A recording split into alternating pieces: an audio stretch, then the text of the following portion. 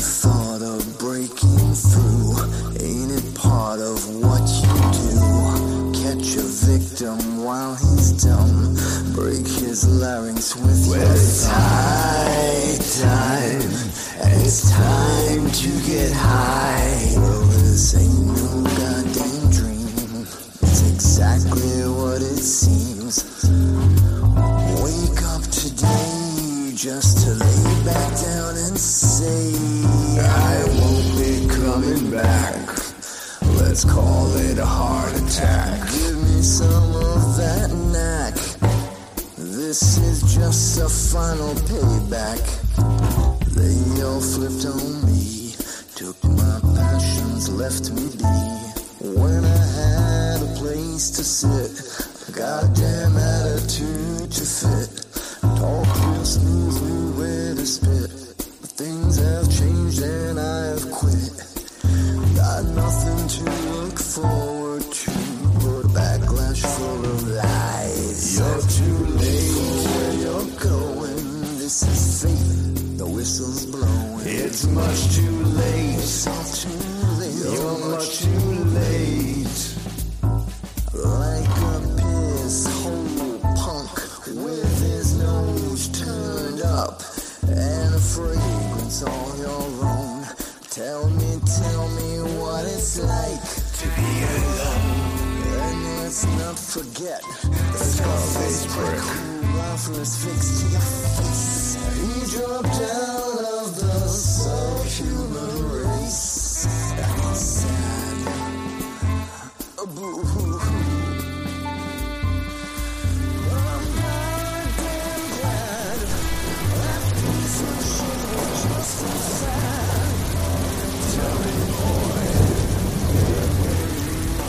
And welcome back, boys and girls, for another special edition of the Michael Deacon program.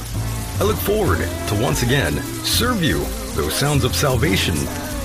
First-time listeners, thank you for joining us. This show is better than a fatal accident. Joining us tonight is Dr. Kevin Perrodin. He's the host of the Safety Doc podcast. I was going to say the Safety Documentation podcast, but that would make no sense. Thank you, ladies and gentlemen, for allowing me into your hearts and into your minds. Here we are again on a night like this. Abracadabra. Proud to be here. Much respect to all of you out there in the chat room. And of course, much respect to all of those outside of America for supporting the program. Great to see all of you out there. I also wanted to acknowledge our new home on the Conspiracy Radio Network. It's a 24/7 stream with many, many, many, many familiar voices out there. Yeah. Did I say many? Yes. Hello to all of you out there who are currently listening over on CRN. Also on TalkStream Live. Hello to all of you, boys and girls out there. Lots to jump into here tonight. So it's that time to get down to brass taxes. And I believe our guest is ready to go. Let's bring him right in. Doctor, how are you? Good. I'm good. And Michael, just so we're not going with aliases tonight. Sure. It's not Kevin Perrodin. It's David Perrodin. I say that. When you introduced me, you said Kevin. I know a Kevin Perrodin, and I don't want to take any credit for the fine work that he's doing. So I was confused because I'm looking at this photo here, and you look like you are part of the mob. I do. My hair is back. Yeah, I look like my cousin Vinny. I think I only had my hair that way for maybe like a month, but I love that photo. Yes, it is. And I still have my hair, right? So I can still pull it off. It's just a little bit more salt and pepper these days. And you can't see me on camera because I have no webcam in front of me. But what I did for all of you out there, and including yourself, David, in your honor, I combed my hair back. I have the gangster look because I thought you were part of the mob. I just wanted to fit in with you. Well, I appreciate that. You got it, my friend. I definitely appreciate that. Yes, the chat room, they do like your photo, by the way. I like that image, and I love what you did to it. I'm actually going to ask you to send me that image, after the show. You got I want to no use worries. that in some other places. No worries. And I was calling your podcast the Safety Documentation. I'm not quite sure why I was saying that, but I stopped myself. Yes, it's the Safety Doc, boys and girls. Yeah, the Safety Doc podcast. So just a quick way, safetyphd.com. If people go on YouTube and search the Safety Doc podcast, I have 153 episodes, all released in video, audio, a lot of interviews, and I also do a blog post, which is about a 4 or 5 minute read. So it's curated, really high quality content and terrific interviews. And for your listeners, I love your show, Michael, and I think your listeners would find, some of my shows that might resonate too. So they can check out my channel. Yeah, you have a lot of great content, by the way. And of course, since this is your first rodeo here on the program, I thought we could, yeah. I thought we could sort of go over your background here, a moment to sort of x-ray your insides. Yeah. And the older you get, the x-rays get more interesting. So, I was thinking about how did I get to be somebody who, one, kind of studied safety, but safety is a pretty dry content area, right? I'm much more than a safety guy, quote unquote. Right. I am a researcher of chaos theory, and I mean that in the sense where I'm looking at systems under chaos, populations under chaos over time, what manifests, what's happening right now that people have missed. When I wrote my book, School of Errors, what did I find in there that people missed when they studied the Twin Towers attacks? So coming back to a kid. So I remember I lived a block away, not even a block away from a main railroad track in my town. Well, it was the only railroad track, but then actually there was a spur that went in back of our house. So like all the time, trains are going past. But at the end of that road, it wasn't too far, there was the fire station. And back then, right, back in the 70s and 80s, whenever there was a fire, they would sound the siren in town. And a lot of listeners, maybe are, remember this, right, when they're growing up, especially if you're closer to my age, like late 40s. You remember when there was a fire, they used to do the fire siren for, like a minute or two, and then the firefighters would come down to the station. Well, I remember as a kid, I'd be like 5, 6, 7 years old. I'd hear that siren. I'd race out of the house and I would run down the road and I would look straight down the train tracks, and then I could see the doors of the fire station.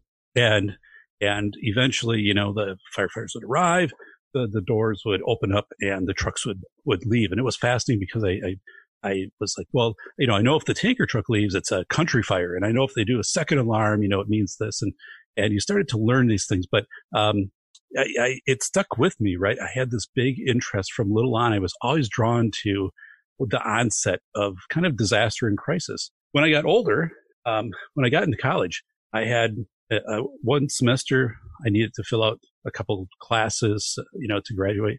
And I could take anything that I wanted. That's the benefit of working hard in college, right? But so I looked at it and I could take firefighting courses, be licensed or trained as a firefighter. So I did that. I took these courses on how to become a firefighter, found them intriguing. Like I couldn't get enough of it. And, was also out in the field, part of the class, take the fire engines out, practice fighting fire stuff. So then, I got more hands-on safety, and I also loved fire investigation, arson investigations, trying to find the exact location where a fire started. So that was, the early kind of embodiment that brought me into this kind of safety world. And then as someone who was a school administrator for over 20 years and then worked in other settings in administration, there aren't a lot of hands that go up when you say, who wants to be the head of safety here, or who wants to be in charge of safety, drills and activities. And my hand always went up. I always found that stuff interesting. And at the end of my career, I worked at the School for the Blind and oversaw safety operations. And there was a 2-alarm fire during lunch at the School for the Blind. All students and staff evacuated safely. And to this day, I wrote about it in my book, School of Errors. It was a phenomenal successful exit because it was non-negotiable, right? Everybody had to participate in this, and you had to understand how chaos would manifest if you're completely blind?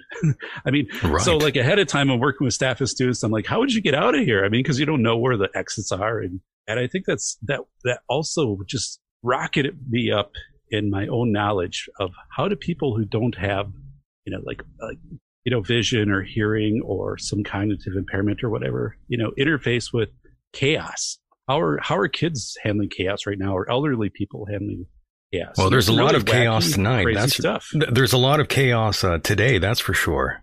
Absolutely. My goodness. Right. So It's like, where do we even begin when we talk about chaos and what we are currently seeing right now in today's landscape? But before we even get to that part, I imagine you sort of came around the time when, let's say, Columbine was sort of fresh in the minds of many school administrations out there. I'm sure you discussed those sort of scenarios as well, obviously. I did. And, some of my friends are parents who had their children either killed or maimed at Columbine. Oh my. So yeah. So that it's interesting. I was just throwing that around out there. Yeah. I have close friends who are parents who have had Columbine, Sandy Hook, Parkland. So yeah, Columbine, was like anything we hadn't seen anything like that in a school setting, for years. Like if we go back to Bath, Michigan, I don't know, was it the 20s?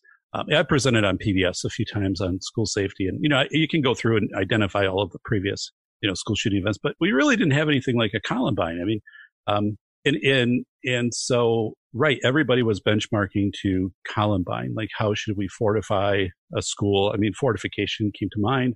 How do we work on our threat reporting systems? That was a big question. And it's interesting. It was back in 2019. Summer of 2019, they had a referendum at Columbine, and the referendum was to replace the school or rebuild it, because Columbine was never supposed to be a school. Did you know that, Michael? I did not know that. So no, it wasn't. It wasn't supposed to be a school. It was built as a warehouse, and then the community was growing so quickly that they retrofitted it into a school.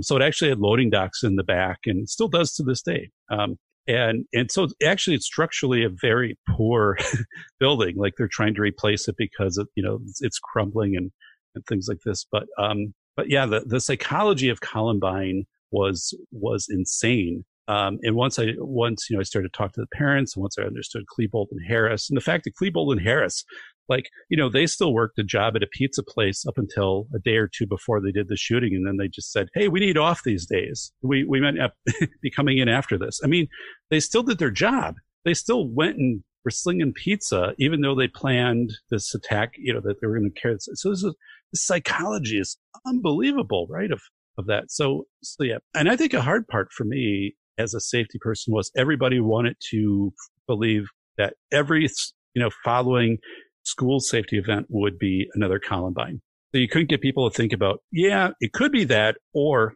it could be that a tornado hits your school. Like we've had 15 kids die in schools that have been impacted by tornadoes, like in the last 2 decades. And I mean, all of these things, I think that was a big thing. If people started to believe everything was going to be a Columbine. Right. And another question I have for you in regards to school shootings. What crosses your mind when people say it was a false flag, that it was a government inside job? Yeah. Right. Immediately Sandy Hook, comes up, right? Because right. People show images. And again, what is a source of these images of saying, well, here are, gurneys or whatever. But, if you go to a high resolution photo, this is clearly not a person on a gurney, like it's a mannequin or something like that. Obviously, I know the parents. I know the parents who have directly been impacted by this. Having a child murdered. I mean, that's the way to describe it. Having a child murdered. But it is. I'm not a conspiracy theorist with school shooting. I am very aware that school shootings have opened up a massive industrial complex for selling things to schools. Sure. So yeah. But I mean, the things, there's a lot of things like, you know, I look at Sandy Hook, for example, study Sandy Hook. You know, had the front entrance not been an option to go in, I mean, a playground was an easily accessible area. You could have driven a vehicle up on a playground. Right. Things like this. So, but yeah, I get asked that, you know, question from time to time. I would have to imagine that does get brought up into, right. You know, certain things don't match up, but I would say, like, you could look at probably any disaster and things don't match up, right? 9/11. Right. I mean, I had access to basically anything I wanted with the city of New York when I wrote School of Heirs. So, you know, School of Heirs, I contacted the city and I did a request to work with them to be able to review documents about 9/11. So I thought I was going to get turned down with that request because, you know, who am I? I've been on PBS a few times and I have a PhD. You know, I'm a good guy. Like, I studied this stuff, but yet, you know, it would be easy for them to say no. Sure. And they said, yeah. They said, sure. Like, we'll work with you. They assigned a research person to me, and I was able to see a lot of the inside things and you know, a lot of documents and things that not necessarily were classified, but just never kind of made it into the mainstream because they were developmental documents. I think there are always things you're going to see. I mean, like, why did Tower 6 fall down? I mean, to this, like, I don't know. I'm looking at this up to this day. I'm like, that doesn't seem like that makes sense for a tower that's not directly impacted to fall. Because, for example, you know, I think, you know, like, if we talk about, you know, kind of conspiracy and things like that, you know, anyone listening, go back and look to the 1977 City Core Tower in New York City. So Tower 7. Thank you, Solomon, for correcting me on that. Yeah, Tower 7. Yes. Yeah, thank you. So 1977, yeah, City Core, you know, built this 59-story skyscraper. And then a year later, an engineering student pointed out that, hey, this could fail because of the wind dynamics. And Les Mazur, the structural engineer, said, oh, my God, you're right. You know, so the city, they made this big cover up, and it's open. Les Mazur after 20 years, they had a gag order, but 1,000 people knew about it. You can go online, find the lecture he did. I think it was at Stanford in 1996 or whatever. And they covered it up, right? The city covered it up. The newspaper covered it up. The welders, all the various unions, they had to go in and repair this building. And the thing is, they never evacuated the surrounding buildings, and they never told people this building could fall down in a high wind. So I mean, that's kind of a bird walk, but yeah, in school safety, and, you know, looking at sentinel events that happen, you know, I do not have any questions that the events themselves are authentic. Right. I absolutely don't. But I had no idea you were going to take us down this road here with Building 7, but I'm glad you did, because there's lots to talk about when you mentioned Building 7 or you mentioned the tower. And of course, as soon as you said that, for some reason, I thought of the University of Texas, the tower shooting there, the very famous tower shooting of, I believe it was August 1st, 1966. Right. I just pulled that one out of my back end there. Yeah. Well, I'll tell you, I mean, so people will ask me, I was able to write extensively about the 9/11 attacks, and I took on a psychological angle, and I worked with Dr. Paul Rapp, head of military medicine, and then again had access to documents. And my approach was, let's deconstruct and figure out, okay, so 500,000 people are rescued in 9 hours from Lower Manhattan. Mm-hmm. Phenomenal. Like, no, you never practice for this, right? Like, not every Tuesday go down and we'll try to figure this out. So Admiral Loy of the Coast Guard puts out this message, hey, if you have a boat, come down and help us. And over 100 boats, about half of them tugs, come down, evacuate 500,000 people in 9 hours from Lower Manhattan. How the hell does that happen? Like, how does that happen without anybody getting killed? And in 9 hours, this temporary autonomous zone that develops, not a Chaz type thing of Seattle, but this temporary autonomous zone where people just know where to go, know what to do, and they just get people out. They're taking doors off for gangways to walk in. They're putting sheets and they're writing like Hoboken, where they're going, stuff like that. But Hoboken, we haven't heard that in a long time here. Yeah. Yes. So if you can get to Hoboken, right, you can get a little bit closer to home. Yes. But what we're looking at, right, is we started to look at what were these people experiencing. The average age was 41 years old. most of the people that were evacuated worked in finance. Right. So it gave us a pretty good start. So when they were growing up, what was happening in their lives during their formative years, like when they were maybe like 10 to 15. And what was happening was, for example, in 1983, they would have experienced this in their formative years of 1983 was the ABC movie, The Day After. So if anyone listening, has seen that movie, ABC television put it out the day after. It was about nuclear war between the U.S. and Russia. It was extremely graphic. You couldn't do it today. There's absolutely no way you could release this type of primetime television. Gorbachev contacted Reagan afterwards. It did some prompting to have treaties to decrease nuclear missiles, ICBMs on both sides. It was horrific, right? And it was a deep psychology too. I mean, it was based around Kansas City, this farm, this progression into nuclear war. So you had that. You had Rocky IV happening. Rocky Sylvester Stallone versus Drago, protagonist, antagonist, West versus. By the way, that was East. called The Day After, correct?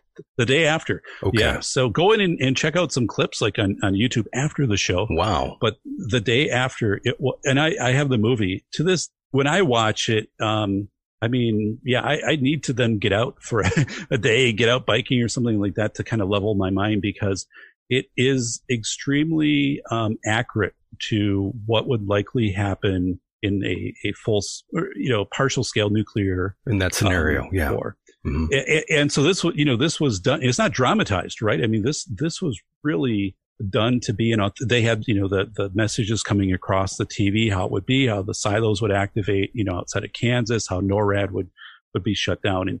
And then after the big part of the show that was afterwards of the fallout and the radiation and people, but so you had that you had in rock and roll, right?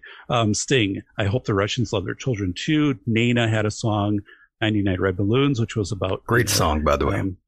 Classic. It was about a battle with NATO in should NATO be in the Eastern Bloc or not. So you had all of and I mean, we can go through this, but the thing was, like, when people were growing up in the late 70s, 80s, it was clear that Russia was your enemy, right? The Eastern Bloc was your enemy. And if anything bad happened, our government would step in and protect us. So when people were standing at Battery Park after 9/11, 500,000 people, and they're looking out and these boats are coming in, what they're thinking is they're here to rescue us. Like, these boats are going to save us. And that was a leap of faith, right? Because those boats could have just been getting out of the harbor. Maybe they're fearing that the harbor's mine. They don't want to get bombed or whatever. But people are manifesting this, like they want this rescue to happen. And that's why it was so orderly. So, I'm the only one who's done that, right? Everybody looks at this from a very mechanical standpoint. And I'm like, there's this psychological transference dynamic that kind of made all this happen. And what's interesting too, Michael, is like that wouldn't happen today. Like I said, if we back people up, of how people have been raised and people don't have this, we have perestroika, in 86, 87 in Soviet Union kind of fell. I don't know what people would do. People would go very individual. I know what people do. Exactly. They would go to their cell phones and they would, yes, look for what people are telling them to do, or what has the most likes on Facebook for the rescue. So it's really strange. Like, today people are completely looking in all these directions for more of a popularity contest of what to do, what gets the most views and likes, and I'll go along with that. Definitely. And of course, looking back at some of the movies that have came in and out of Hollywood, lots of movies could not be done today by today's standards. For instance, like, let's say Blazing Saddles. Can you imagine anyone recreating that today? It wouldn't work. That's why I always keep a lot of dimes on hand in case I come to one of those, pole booths out in the desert with my horse. Right. No, I can't. I can't. Right, Blazing Saddles. Yeah, and by the way, speaking of which, what do you make of today's sort of how can we even label this? I'm not sure there is a label, but everything with censorship today. What are your thoughts and opinions, especially with Parler? Let's go down that route.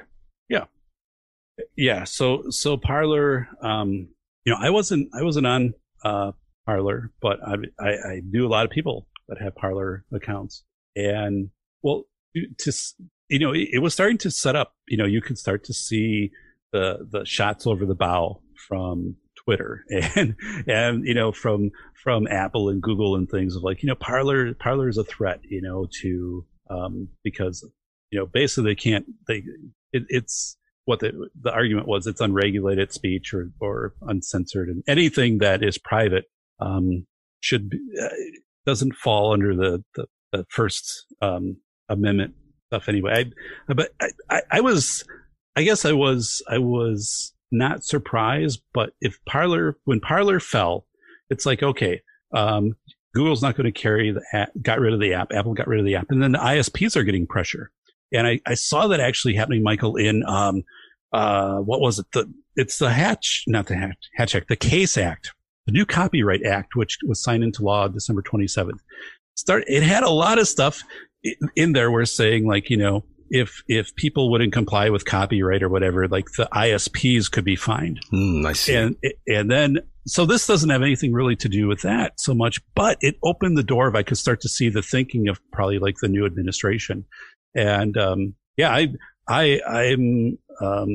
very concerned, that Parler was shut down, right? Because if Parler can be shut down, and the other thing is, like, everyone who's ever posted to Parler, I believe someone went in and hacked this collective, and I could be wrong on this, but I believe somebody obtained, all of the posts that had been made to Parler, and then was going to have some attempt to then publicize this. So, if you or I had posted to Parler, that would be out there, and Parler would be postured as this horrible, I don't have an account, by the way. Speech, For those wondering, I don't have an account. So what? So definitely it's a silencing. I don't think it makes us safer, right? If it does anything, it drives people more underground. But I didn't perceive. I guess I wasn't consuming Parler. I think it pissed off a lot of conservatives who donated their money. Yeah, they invested quite heavily into Parler, and now they lost their cash. So a lot of them are very angry, and understandably. I mean, I would be pissed off too if I lost a good chunk of change. Oh yeah, I would be. I'd be mad too. And sure. Looking at this of saying, you really have to control now, right? If you're going to do a platform, you have to control the ISP, and what I think there's only 6 like main ISPs in the world, or some Cloudflare access. I don't know enough about that, but it's not that you just have the app or the site or the server. You have to control the ISP, and if Google or Apple decide to kick you off as an app, you're done. So unless you own this entire, you can create this system, maintain it, own it, you have to play by these rules of the big players, or else you get booted off. And it's horrendous, right? I mean, we should have Section 230 is crazy, right? It was designed in a time before the contemporary internet, and there have been many legal attempts to bring free speech into private platforms, extending it, saying, it should, the First Amendment should apply to a Twitter, a Facebook, YouTube, and all of these, which I agree. Like, I think it should. Like contemporary, I think we've come to an area where this is an exchange of marketplace. Well, hold on, David. Can you even believe that, David? By the way, that Twitter has become such an issue in our nation. Yeah, and so I have a Twitter account. I don't have much social media. But I do have a Twitter account, and yeah, I mean, and who would have thought, right, that Twitter would become so polarizing? Right. I'm just the positions, and if you're blue checked, blown away. I'm not blue checked, but yeah, that, and the thing is, right, Michael, like, right. I work with clients all over the world. I'm a university professor, so everything that I put out there, you're pretty public, David. I'm public, right? I don't run an alias. I don't have a secondary, persona that I'm putting out there. So, and I did that from the start, but so I have to measure what I put out there, because anybody could forward content and say, listen, he's taking a position in the sands of time shift, right? Nothing is laminated to context and situations. So they can say, well, David was in support of whatever. And now that's, this person has turned out to be crazy, or, we're deeming them a lunatic. Or what a time to be alive. Gone south. What a time to be alive, David. Yeah. So, you have to be very aware and measured, which is odd. because again, people are taking what content that you might do today. So I teach legal issue courses to school superintendents and school administrators, right? Right. School leaders.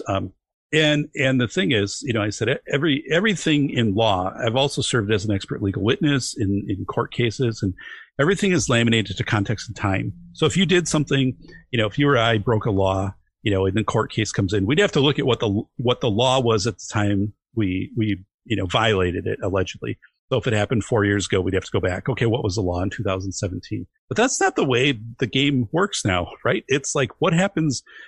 We're going to judge you versus what is in place right now. Like, that's the court of public opinion. And you're screwed with that because, like, you can't say back at the time I said this or did this, this was the context and situation. Like, I deem it was acceptable to do this. In my discretion, in my actions, this was appropriate to do, or, this is, and people want to judge you against what has happened right now. And it's kind of that way in school safety. I mean, schools will be built and they'll be built to what is deemed an appropriate safety level at that time. And then people want to judge them. Or, look at the Twin Towers, right? They'll be like, well, why didn't it have this or why didn't it have that? It's like, well, because, it was built in the 70s. I mean, this is what it was built for, and so retrofits. But we get into this dangerous area right now. Do people bring that up, by the way? 9/11 still? Oh, yeah. Yeah. Oh, my goodness. Yes, they do. I get a lot of questions about 9/11.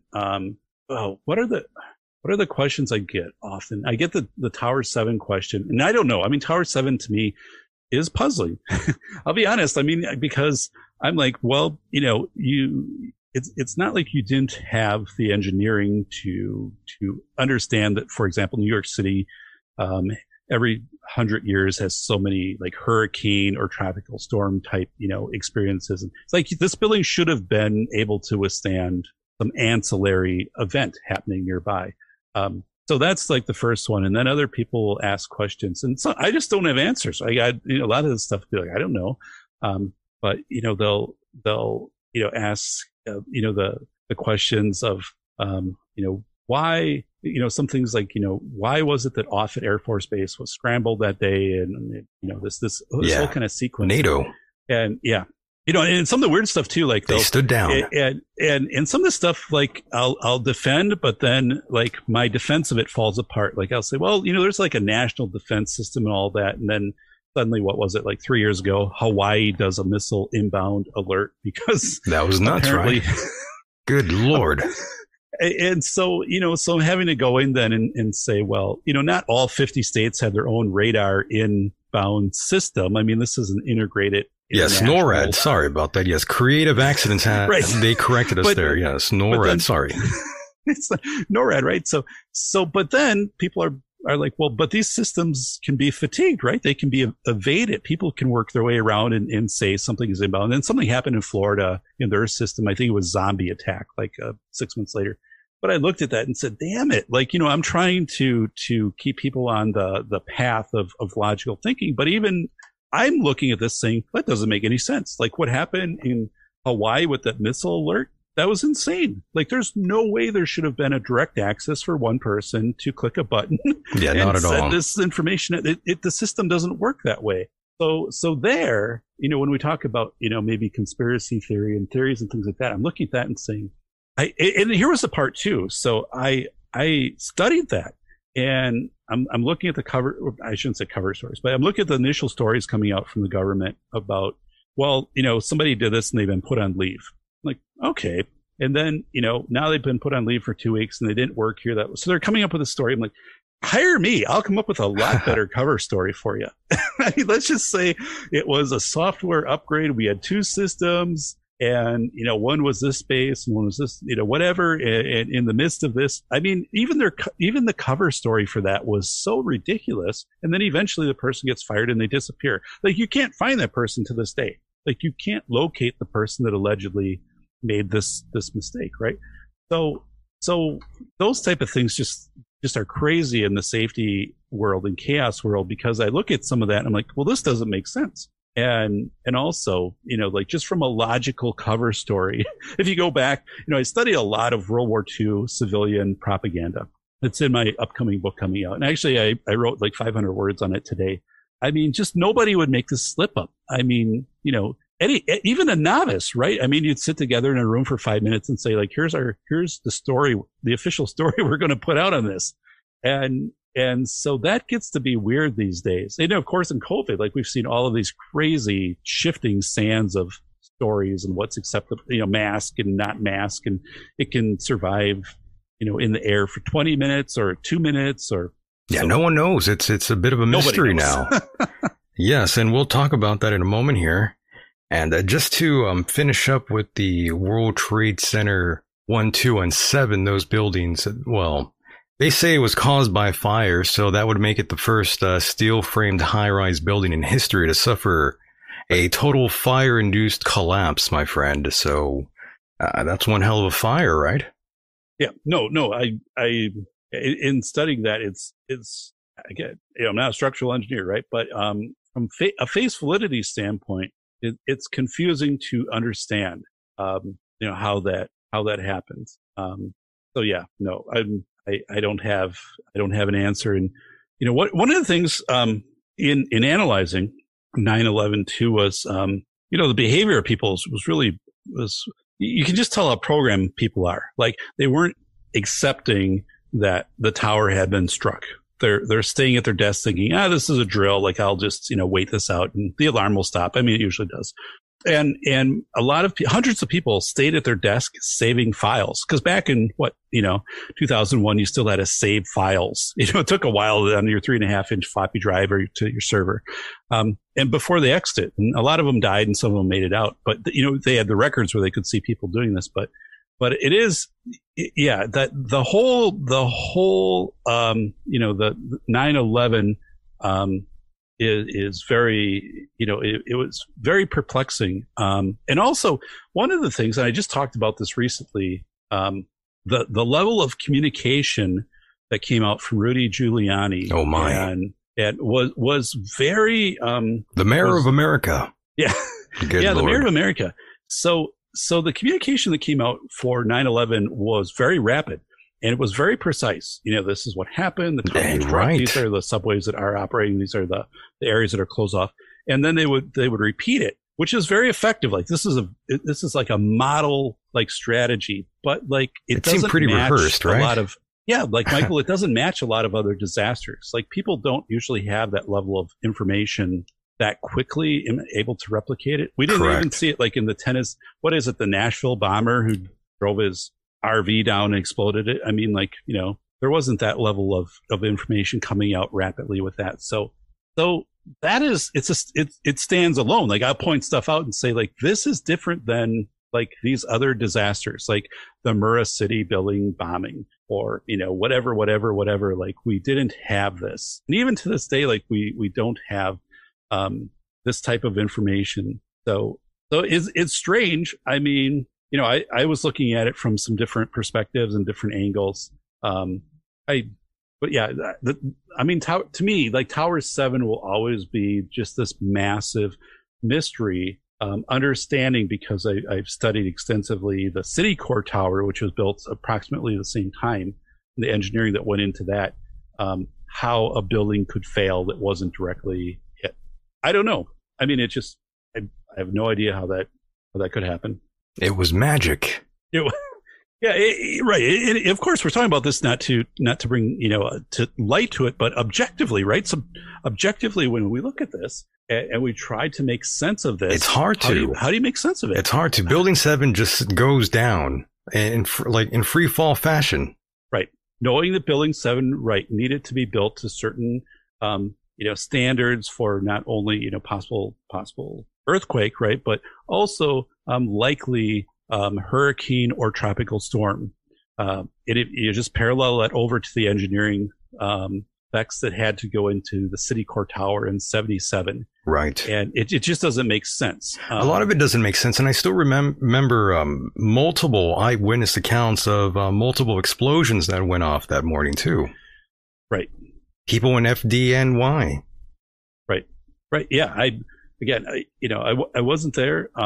I've talked to people, first, who were there. people who, responded to the scene. But of course, I mean, they're seeing a small, fraction of the whole panorama of what's going on. But yeah. And the thing with 9/11, right, is like, so when I wrote about 9/11, I said, had it been a rainy day or cold or something like that, like, this would have been substantially different, like the harbor rescue and people knowing where to go and stuff like this. So it was just kind of this weird context too of like it happened on this sunny, warm morning in New York with this.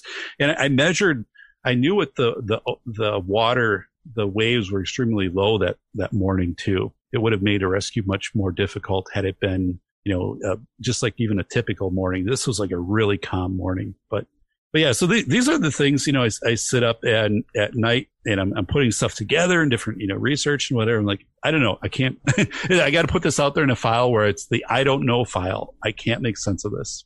I hear you. It's a very strange event in our nation's history, no doubt. A very odd one. And of course, we have another situation that happened recently. The Capitol was stormed. What do you make of that? Yeah, so right, January 6th, we have, the insurrection at the Capitol, what it's being called, right? Insurrection at the Capitol, I guess. So looking at that, right? I don't, so it's very perplexing to look at that versus, right now when the Capitol has been fortified with 25,000 troops and, there's many perimeters and things like that. How was it that the Capitol, for example, was just that easy to? It was so easy, into? Right?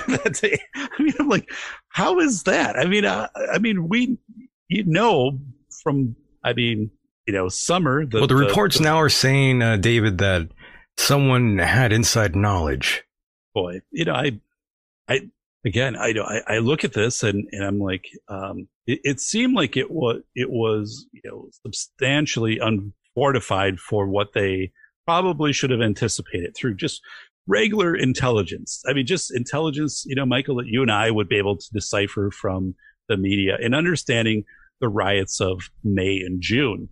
Close to me is Madison, Wisconsin, which had substantial, damage to retail and the Capitol from riots. So then, you're thinking, okay, if there's an election and the electors are coming in, why wouldn't you have a stronger presence around the Capitol, just in general? I mean, what if someone's driving up like a Timothy McVeigh or you had the Nashville, Tennessee RV bomber? I mean, wouldn't that be at the front of your mind saying, we need to push out a perimeter because maybe someone is going to do this? But I'm just saying, just from a regular intelligence and defensive, thinking, wouldn't you expect that you'd have a heightened presence? And the other part is, so people get in, right? And it seems like they got in fairly easy into the Capitol, but they didn't do much damage. Also, it was interesting. Like I'm watching this on live stream. I had 3 screens in front of me. I had split up, and people are walking between the felt ropes.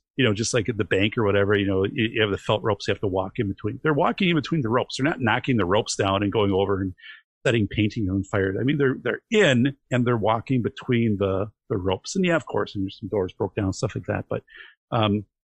But yes, I mean, so now this has been, completely magnified into this is an insurrection. And this is, this attempt to overthrow a government. I'd say, I don't think they were trying to install a new government. They were trying to protest or riot against what they perceived was a stolen election. But I get, to drill down to your question, Michael, it struck me as this is a very unfortified area for what they should have anticipated. So like with what they've done right now with, all these fences, all of these concrete barriers, 25,000 National Guard plus, all these military vehicles, what the hell are they expecting is going to happen this week? I mean, what are they believing is going to happen? Because I don't anticipate a domestic threat that would warrant this type of magnifying of forces. Is there some thought that there could be, this international, which I don't think is going to happen, but I don't think that what is portrayed right now matches. And I've also seen the language change today. I saw articles, headlines coming out of scattered protests anticipated at all 50 state capitals, which is a lot different than 48 hours ago when it was all 50 state capitals are on alert. Here in Madison, they boarded up the windows of the state capitol. Oh, yes. On the news. The FBI memo. Yeah, the FBI memo. And I'm looking at that saying, I don't think so. I just don't, I know too many people. I'm too well connected. Yes, I mean, in May, June, July, this was very probable. I mean, police forces being told to stand down. Minneapolis, a precinct was taken over, Portland, Seattle, all that. I had a friend in Seattle who was inside of Chaz, who was taking pictures and giving me reports like every day. And so it's like, is right now a portrayal of strength just to try to convey to people that we are a strong government, or I don't get it, because I just don't. I think the time for what you see right now was 2 weeks ago. Like, it should have been fortified at that point. Or why not fortify at the election? Why wait until? Why wait now? Now, I mean, those are the logical questions if you sit down with anybody in intelligence, or and you ask that question. Well, someone's getting fired, that's for sure. Right? Why wait until now? And by the way, I had read way back in 2012, Homeland Security was actually preparing for civil war. I definitely do remember reports going way back to 2012 talking about Homeland Security preparing for a civil war. They were doing all these exercises, I remember, back in 2012. And I'm thinking, maybe they knew something back then. Maybe they were preparing for this event coming up, David. It's possible, right? And what would it take to have some, it's probably more like a balkanization, right? When the Soviet Union fell in the 80s, and the Ukraine split off and all that, I mean, balkanization was pretty fast. Balkanization of, Texas, Nevada, Arizona, whatever, and then, California, Washington going in one direction and whatever. So yeah, I mean, I think that was plausible. I'm actually, I look back on January 6th and I'm like, if you would have introduced somebody into that, an actor, for example, who looked like Donald Trump, and you would have surrounded that person with 6 Secret Service, right? You just, you hire this, like if somebody just comes in and they're role playing this, and suddenly they're marching toward the Capitol and they're saying, we have to defend the Constitution. I think you could have tipped that into a complete shootout, like into a complete battle. If a few things would have come into play there. And well, I think a lot of things didn't play out that way because plans were unfolded. Yeah. By law enforcement. So luckily that didn't happen. And of course, I saw footage of some of these people out there wanting to hang Mike Pence, by the way. They even brought up some sort of noose, some sort of entrapment out there. Yeah, I saw that too. That's pretty wild. It is. Holy shit. What is it? The news report saying, it was 1 minute prior to the entrance of where Mike Pence was, that he was evacuated. They got him out a minute before protesters or rioters got into the building. And the thing is with that, right, is once you kind of tip into the mob mentality, once one person just goes over the edge. That's all it takes, man. Just one effing guy. We had, so one of the things in my area, so I live close to the University of Wisconsin-Madison, and for years they would have this thing called Freak Fest, and it was on Halloween, and the college kids, and they'd come from all around. It'd be like 50,000 kids, downtown and drinking, partying, stuff like that. And one year, like one kid, he's kind of liquored up and, it's real motivated. Picks up a bench that's on next to the road, that people just sit on, and he takes it and he hurls it and he smashes it through this window of I don't know, a business or a house or whatever. And then as soon as he did that, like everybody kicks in and they're just like, so it's this cascade effect. And you're right. I mean, once the first shot is fired, monkey see, monkey do, David. Monkeys, it is right. And I think I think January 6th, in a forensic analysis, looking back, we're really fortunate that somebody didn't come in and just say, listen, I'm not going to make it out of here alive. I'm okay with that. I have, all of my weapons, and I'm going to take as many people with me as I can. I mean, as horrific as it sounds, right? But if someone comes in with that mindset, that day, we could be looking back and saying the 1,000 or 2,000 people killed, or somebody brings in their RV with explosives or something like that. Which sounds crazy, but also it happened 2 weeks ago in Nashville. So we know these things can happen. I think we're really fortunate, because then it also exposes how weak and vulnerable, I guess, the government is. Yes, right? we look very, that was very embarrassing, I have to say. I don't really care what side you are on, Democrat, Republican, Green Party, Independent. I don't care. That should have never have happened, David. Not in our country. Yeah. How do we miss that? I mean, I've worked with some of the, not good. The best intelligence folks out there who would never make this slip up, who would never do this on their watch. So yeah, I mean, and so again, ask a question like, why would you fatigue this system? Would you fatigue it and I guess have this where it could set up in order then to have a stronger presence on inauguration, and then going forward to have stronger fortification around government buildings, or to have everybody has to have an ID, right? I've talked a lot, Michael, always about social credit score in China. Oh, yes. And how everybody has their social credit score. It's public.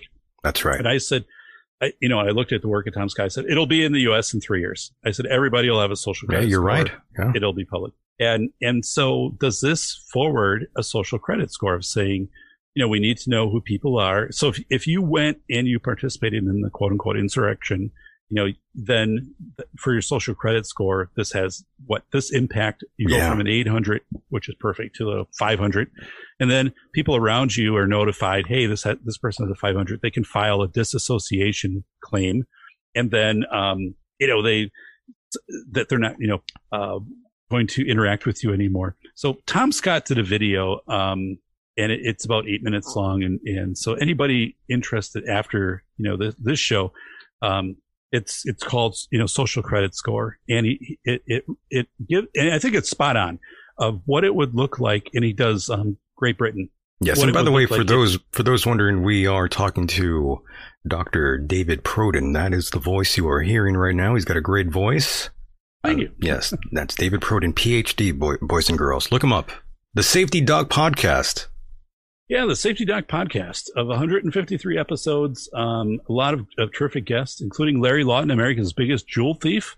Larry was on my show, and I asked Larry one question. I said, Larry, tell me about how you found out about 9/11, because he was in Ted Kaczynski level, security in the federal prison system, where, you only found things out because someone smuggled in a piece of paper they folded 100 times and put it under their tongue and gave it to you. So, how did you find out? When Larry Lawton got out of jail, Michael, in 2007, he stopped the Greyhound bus stopped at a gas station. They were going to get food. And he's like, why are we stopping here to get food? This doesn't make any sense.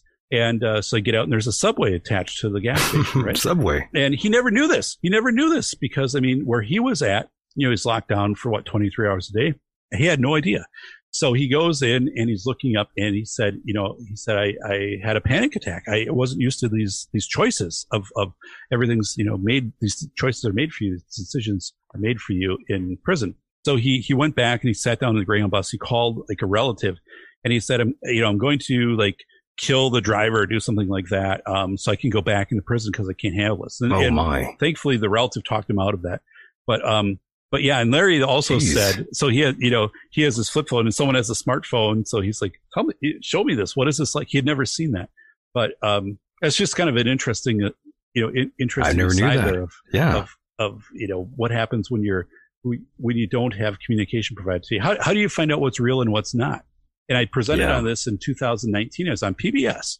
And for any, just when you present on PBS, that's like a 6-month process when you have a feature on PBS, because, there's so much development and so much ahead of time. Everything has to be checked over at PBS and their lawyers. A lot of pre-production, I'm sure. Right. Yeah. A lot of pre-production. And I had some stuff that I was citing from Russia where they were taking some still images of the Mona Lisa, and they were starting to animate them so you could have the Mona Lisa talk, right?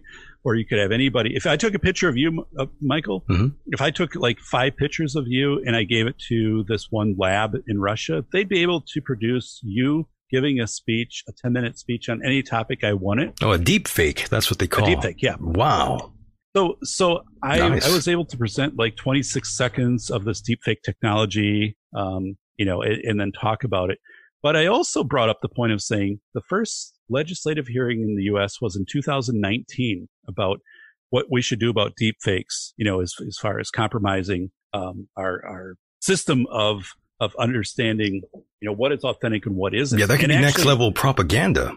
Oh, it is in California. California is the only state that has a bill where you can't do a deep fake of a politician 60 days before election. Oh, shit. Okay. Right. They put that in place last year. But how do you monitor that? And they also said, well, if it's obviously satire, like then it doesn't apply. Well, that's subjective. But, we talk about deep fakes. Little Michaela, Lilmiquela, Lil Michaela is an avatar. She's a deep fake. She's created by Calvin Klein. Calvin Klein has a team of engineers and like creative artists or whatever, they badge these people. And she, if you go online, like she has 1 million followers on Instagram, all this, she interacts with people. She doesn't exist. There's no little Michaela. She's like an 18-year-old, so she's wearing the clothes. She's being at certain venues and things like this. And people are completely convinced, she's authentic. This is a real person. She's doing real things. So, but what does it take then to cross that over and start to have deep fakes of politicians, right? Like there was one presentation Trump did, and I don't know, maybe like 3-4 days ago or something. Somebody sent it to me and they said, look at this. And I looked at it and I said, that's obviously a deep fake. Because I looked at the neck and I kind of looked at the things that the people, in the intelligence community were teaching me before I did the PBS presentation. I'm like, that's not real. There's something not right about that. And well, people are very odd, David. As you know, there's a Japanese man who married a hologram as well. Whoa. Yeah. Whoa. So, Japanese are a very strange culture.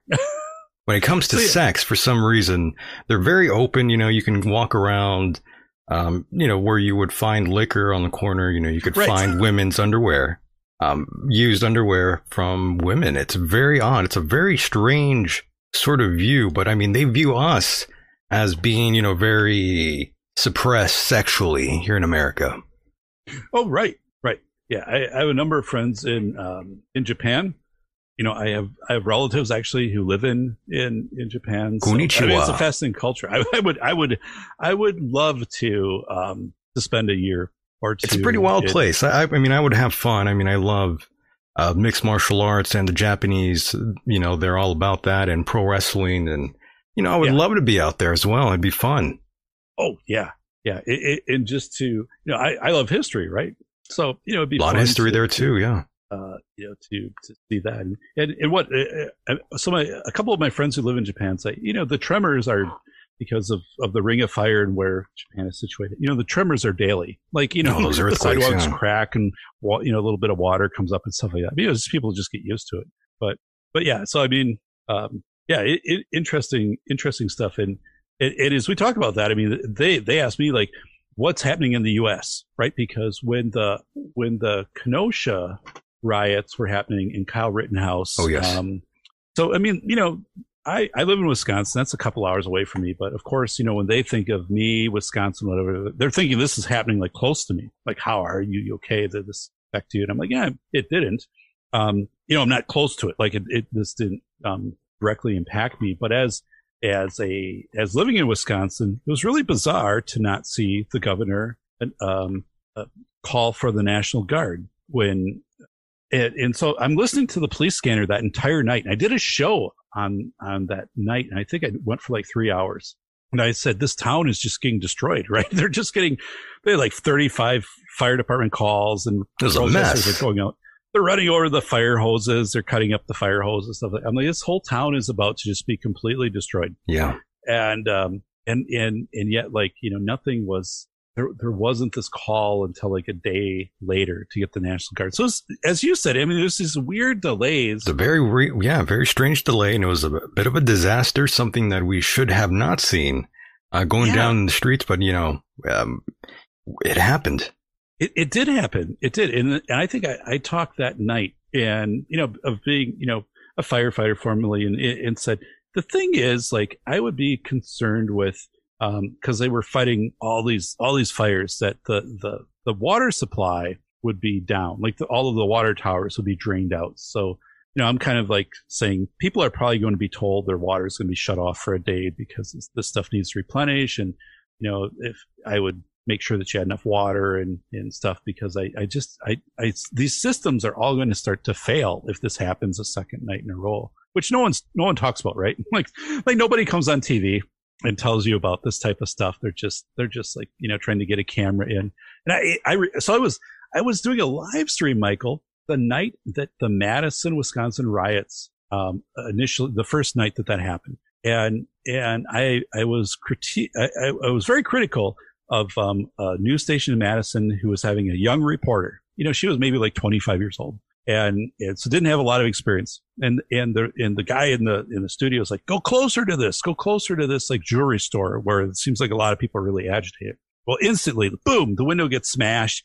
People are running in, taking jewelry, all this other stuff, and she ends up with like a high-end purse in her hand that someone just runs out and throws at her or something. And I was posting like, get these people out of there. Like this is a chaotic, unpredictable scene. These people aren't trained for this. Like they could easily have a brick thrown at them or just like killed if this goes wrong. And I was booted off social media. My live stream, everything's shut down instantly, gone. And I'm like, I'm trying to help you out. I understand this stuff from a high-end chaos level, and I can see that you're leading someone into their potential, death. Like you're basically telling them, walk right into this. You're young. It'll probably work out for you. I'm here at the studio. And I was booted. I was gone. So it was weird. Yeah. That was a weird moment for me because I was like, I know this stuff, right? I've been where this is. I went to school down there. I got my PhD down there. I know exactly these areas, and it's like, it's like watching a horror film. You're like, don't open that door. And I'm trying to contribute to this in a positive way, to the point where I'm trying to, I'm calling the station. I know people at the station. I'm like, this person is in real danger. And I was shut down, locked down, all my social media accounts, anything. I was done for 24 hours. Crazy, right, Michael? It is, but that's where we are nowadays. And as we mentioned before, Twitter has become such a huge issue. And we were talking about Parler a moment ago. And David, I have to say, we are seeing corporations become bigger than government. And it's what I've been saying on the show for the past 4 years now. And people today are crying on Twitter about YouTube removing their channels or them being demonetized. All those things have happened to me numerous times. And I didn't get angry. I didn't get on my soapbox and stomp my little feet. No, I didn't care. I wasn't threatening to sue anyone. I just moved forward. And unfortunately, if you try to fight with these big corporations and you don't have that much money, well, best of luck to you, David. That's the way it goes. These people have become giants. They are they're the ones who tell you the real truth. You and I are just liars to them. We are. Right. Yeah, but here we go, though. Here's the thing. Since we were talking about Parler, when does freedom of speech go too far, David? They say this insurrection that happened, that we witnessed, the storming of the Capitol, they say all these things were planned on Parler, and that's the reason why they are being shut down. Well, one of the many reasons why they are being shut down. What do you say about that, David? Do you think freedom of speech can go too far? Right. So, the First Amendment, so it's a great question, right? That's been debated to length. As you said that, I'm thinking about, I did a presentation for a state librarians association, and they were specifically wanting me to talk about First Amendment. So I did. And I was talking about a man who went into, I think it was Missouri. I'm pretty sure it was Missouri. Went into a library, and it was after a shooting, like at a Walmart in Texas or something like that. But it was like 2 years ago. Went in and he said, the person that did that shooting at that store, they didn't go far enough. And then the person went in and was like looking up stuff about the shooting on the computers at the library. Well, the librarian called the police and said, I believe this person, is threatening and all of that. And they arrested this person. So this person was not threatening the librarian, did not have a weapon on them, and was searching for articles which you or I could search for, that we could find these things. And they were taken into custody, eventually released because it wasn't deemed that they were, a threat to society or a threat to this person. But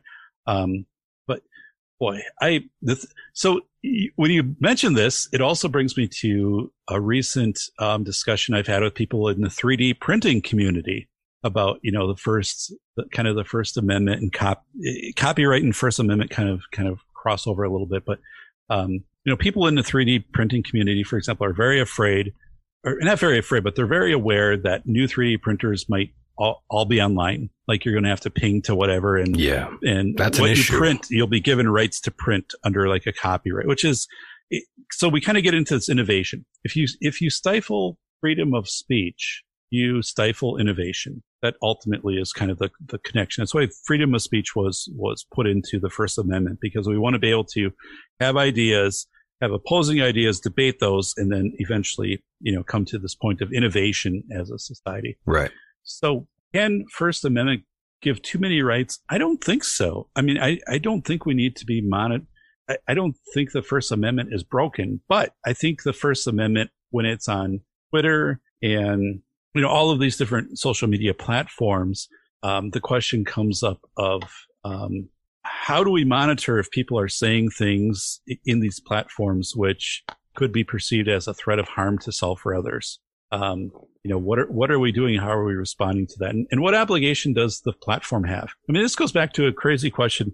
Like 30 years ago, if someone called in a bomb threat and, they're like, you called in a bomb threat, the person that received the bomb threat, imagine if they would turn around and they would sue AT&T, the phone carrier, because it'd be like, well, you had the phone line. If you didn't have the phone line, you would right. This person would have never been able to call in a bomb threat. So, I think we're at this amazing time actually with creativity. We saw Creative Commons come together. For example, Creative Commons, in my opinion, works on the good side of preserving, freedom of speech and then also ideas with copyright. Came together during the coronavirus and enabled people to print masks that had been protected through intellectual property, IP, copyright, and then also produce some ventilator parts. They worked with companies, so companies would say, we'll give a lapse on our intellectual property for the specific component, and you can print it and bring it to your local hospital if you have this printer. So I think, I really believe, IP, or my perception is, First Amendment, if we get to the point where we're regulating First Amendment, we are going to shut down innovation, and everyone is going to have to worry about my next job, like something I said, or even if it was protected under First Amendment, right? Your freedom of speech, your freedom to assemble. Well, assemble, right? I mean, if you are in Washington on Washington D.C. on January 6th, as long as you're there before 6:30 and not participating in damaging property and trespassing, right? I guess trespassing. I don't know.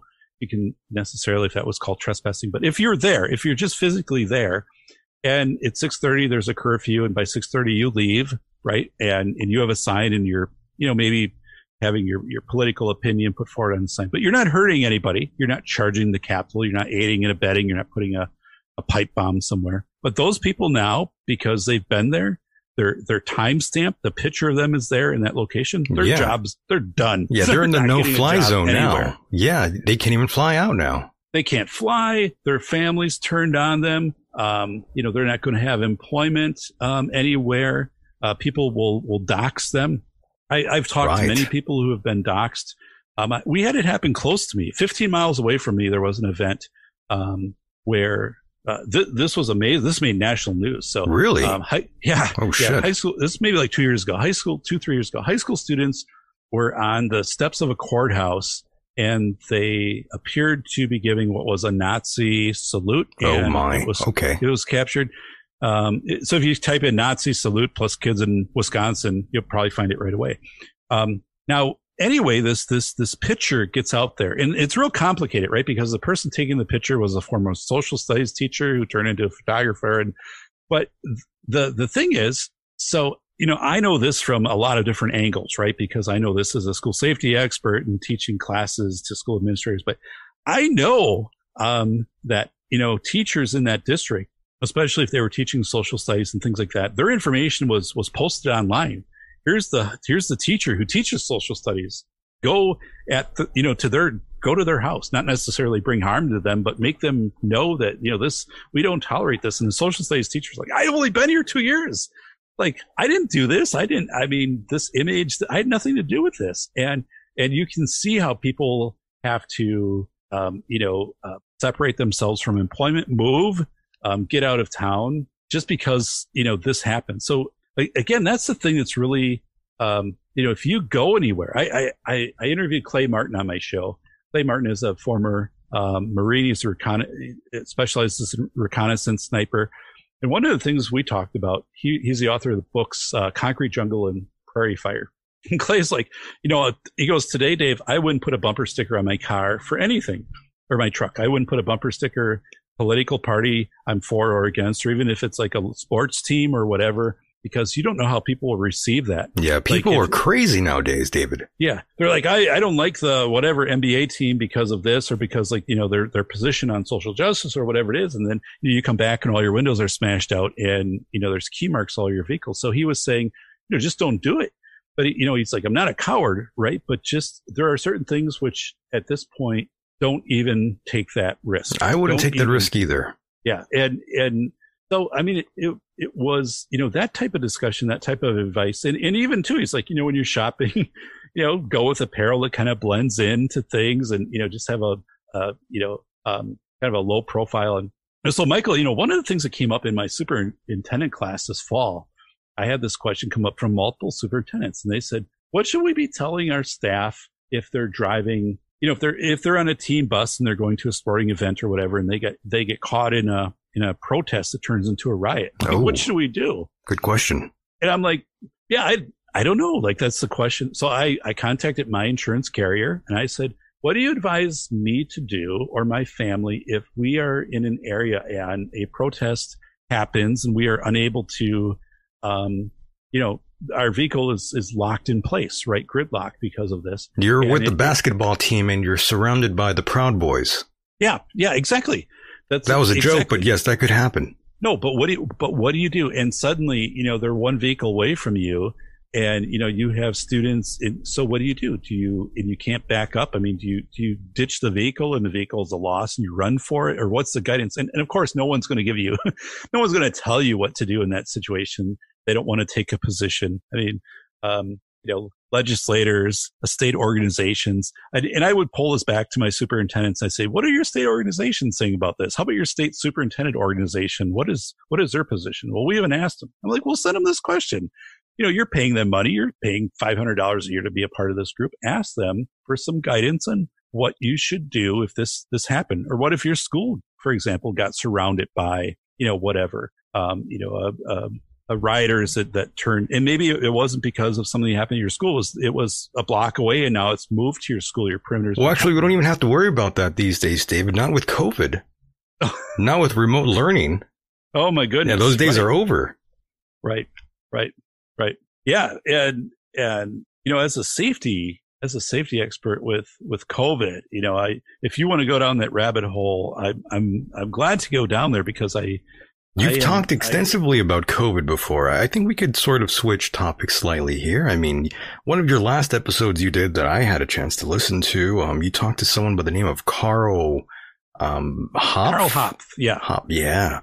He's a great guest, by the way. I did enjoy that episode. I did. Thank you. Yes, I really liked your opinion on COVID and the tracking app. And, that's really something else. When does it all end, though? What is the end game? And that's the question I have as well for everyone out there, not just you, David, but in terms of the civil unrest and the political divide in our country. I mean, when does it all end? I mean, it's going to take one side to kill off the other side. Is that what we are coming down to, David? I'm wondering. I mean, pretty soon, everything's going to be like this. Pretty soon, you're going to hear this. Well, all day. The Purge, yes, the Purge. Right. Wow. Well, first of all, thank you for mentioning Carl. Carl, doesn't do much in terms of putting himself out there to the public, because one of the things with Carl also is Carl works at a much deeper level than what was portrayed on the show. For the protection of what he does professionally, that was a very limited representation of what he does and what he has access to. So Carl, Carl was absolutely fascinating. I've known him for a while. He wanted to be on the show, and he deliberated, whether or not to come on the show again. We talk about if this stuff gets made public. Yeah. It's when someone is telling me I'll be on your show, but I might lose my job. Don't come on my show for that. But he got to a point where we got it to information that was just available publicly. But Carl's the type of guy, and I think he mentioned this during the show, who's worked in high security virus labs. Yeah. Where he'd say, Dave, like, if I have to leave work, it takes me 2 hours because I have to go from decompress, the chamber 1 to chamber 2 to chamber 3, like getting all the layers off before I can go. And so he's talking about the apps and stuff like that. And so so I've got the app on my phone. All of us do, right? I mean, it's downloaded, and although they're saying, quote unquote, that you have to download a companion app to make it work. At face validity, Michael, like, what the hell sense does that make? I mean, like, I've never had an app where I've had it partially on my phone and then I have to download the other half of it. Like, that doesn't make any sense. Not at all. And I mean, there is that issue with HIPAA. They can't really tell you anything either.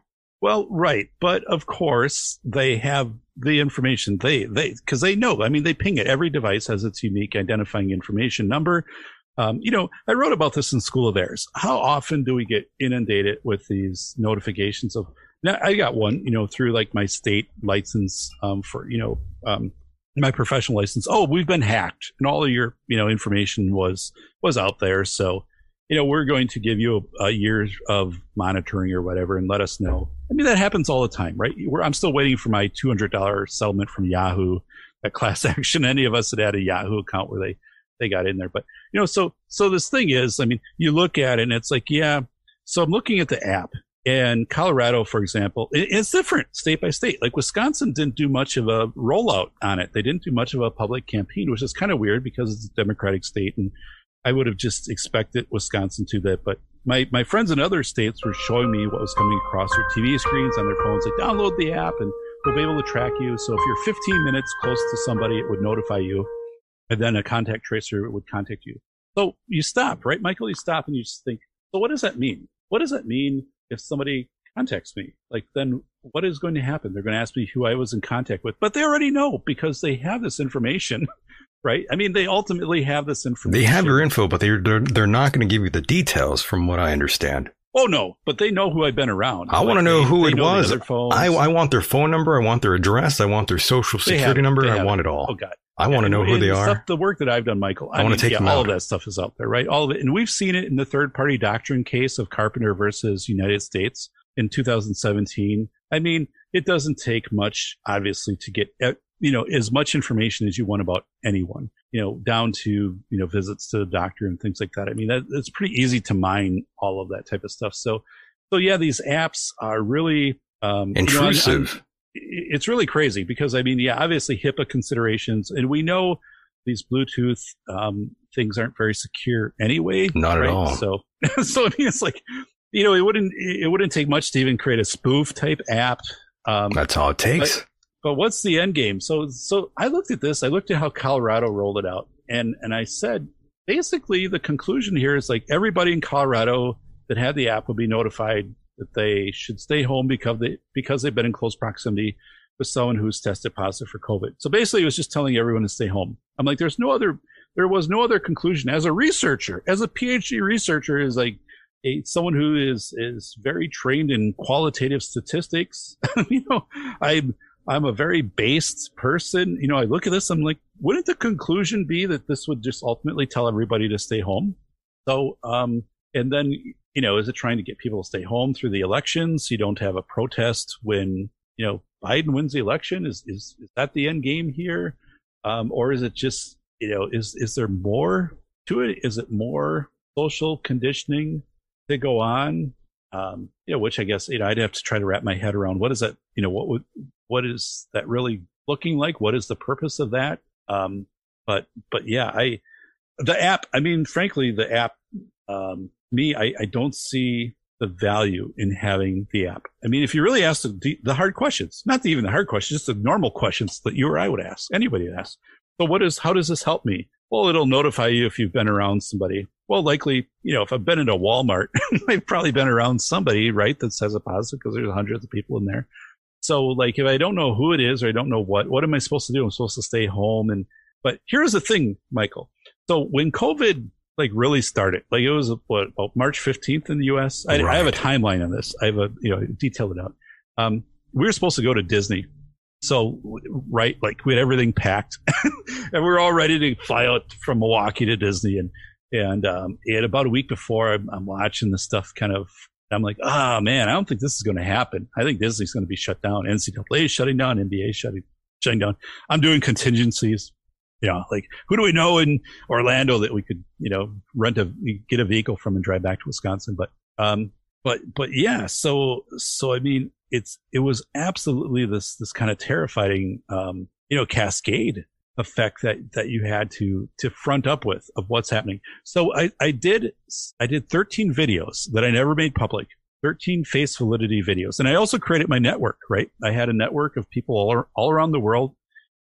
6 people in the US, 3 people outside of the US. And every 48 hours, I would contact them and say, what are you observing? Not what do you hear on the news? What do you observe? I observed this. I went to the store. I observed this today, David. I observed this. And then we started to find some real interesting things. And I observed, for example, my postal carriers did not wear gloves, did not wear any type of PPE. So did they get sick? I knew that a few houses up from us, had tested positive for COVID. There we go. They notified me. They said, we've tested. We're here for 14 days. We're all quarantined. It was a larger family, but the postal carrier stopped there, went to their mailbox, put their mail in, took the mail out, went to a few other houses, eventually got to our house. Same deal, same, no gloves, walking right up to our house. It's a box on the side of our house. So I'm like, this doesn't make sense, right? From a face validity standpoint, as a researcher, this doesn't make sense. How can you, how do you not change gloves? How do you not have some ultraviolet light? How do you even they probably can't afford that, David. But even the perception, right, Michael? Wouldn't you, as a government, want to, if you're portraying, right, everything is shut down, safer at home, you can't leave, give fluorescent gloves and a mask to your postal workers and just say every day you have to wear this. That's true. Because then psychologically be a psyops, it would tell people. But the fact that didn't happen, I recorded it 13 times. I have it on video. I have it timestamped, and I just said, this doesn't make sense. This is completely illogical. You taped you taped the mailman? Is that what you did, David? I did. Wow. Yeah. I have 13 different days. And then I also, on those days, I went to the armory in my town. And there was only one day when I saw something that was kind of different than previous days. Cause I was looking for, obviously, where they starting to scale up because there was an airport next to our armory. And you're hearing all these things, like people are saying the armory, they're getting all these supplies in and all of these flights and stuff. And so I got there, I'm like, yeah, I don't see it. And then we went to playgrounds and they were all taped off with police tape. And I took my daughter with me. Oh, wait, that's right. You do have kids. I forgot. I have kids, yeah. So you have kids. Okay. At the time of COVID, to start an elementary and a middle schooler, since, now an elementary and a high schooler. But yeah, so my daughters. I feel for you, David. I don't have any kids, but I know plenty of people who do. And I know this is a very difficult situation for them, or it has been. So, I feel for you, David. That's a lot of responsibility. I know you're married, you have kids, you got to look out for them. Yeah. Yeah. Married and children. But yeah, it was, Bundy ran for 4 touchdowns at Polk High. I never did that. Like that, by the way. Good reference there, Al Bundy. So it was amazing, right? Because he got drafted in the NFL and played a few seasons and things like that. People don't know that about what that Al Bundy character. But That's so true. here's one thing that happened, though, Michael. So, I'm writing about this in my current book, The Velocity of Information, which is fascinating, be out by the end of the year and all of that. But my daughter, who was 9 years old in March, and, we have to say, we're not going to Disney. And my kids handle it really well. Mm-hmm. My kids didn't, throw a tantrum or anything like that, but we just said, and they kind of figured out, my 9-year-old's getting messages from her friends, and they're saying, hey, they're ripping up the playground. They have a backhoe and they're taking the playground equipment out, and they have police there and the signs and all the stuff, and they're putting barricades up in front of the school, and of course, she's terrified by this. She's like, what is going on? She can't go out anywhere, even biking. Her friends would come up to the house, can she come out and play? And said, no, not right now. But so how does this happen? There's this whole time dilation effect, right? I mean, this time dilation effect of when you're 9 years old and this happens, this is 10% of your life. For me, it's 2% of my life. So this becomes this slow moving, huge thing that is all engulfing, like when COVID hits and you're a kid. Yeah, that's pretty hard. Which I write about. It's really fascinating. Yeah. That's going to be hard for a lot of the young kids, especially those in high school as well, that, they were going to graduate and had plans to do X, Y, and Z, and all of that is now scraped away. It really messes with young kids. It's got to. It has a weird effect, though, on old people. And I can share that, too, because I have that already. I have that section already written in my book, this fascinating interview of elderly. But so my daughter's 9, and so I can see she's getting very nervous, right? I mean, she's not sure what's happening. So I said, what are you concerned about? I'm concerned about the playground. I'm concerned about the school. I'm concerned about Walmart, all these things. And I said, okay, we're going to go out today. You and I are going to do this video, and it's not going to be public or anything like that. So, and she was great, by the way. She's, I've got her doing the camera and we're taking notes, the places we're going to go. And here's what we're going to look for: face validity, right? What you observe, what you actually see. And we got to the playground. The playground was all roped off in police tape. Looked like someone is horrible, like someone had been murdered. There's just this surreal image. I took a lot of photos, and I have a few that'll be in the book. So even for me, as an adult, I'm looking at this, and it was so unsettling. And also, the police pulled up, put the lights on, the bubbles on, and told us to leave. And I'm like, okay, they're kind of in their own mode of, we've got to enforce things and whatever. And I'm like, I'm here with my daughter. We're obviously 6 feet apart, and we're not on the playground equipment. We're kind of doing, they didn't care, just, you have to leave. Which of course sends a really bad message for my daughter. We get in the car and they follow us for 2 blocks, and I'm just like, don't worry about it.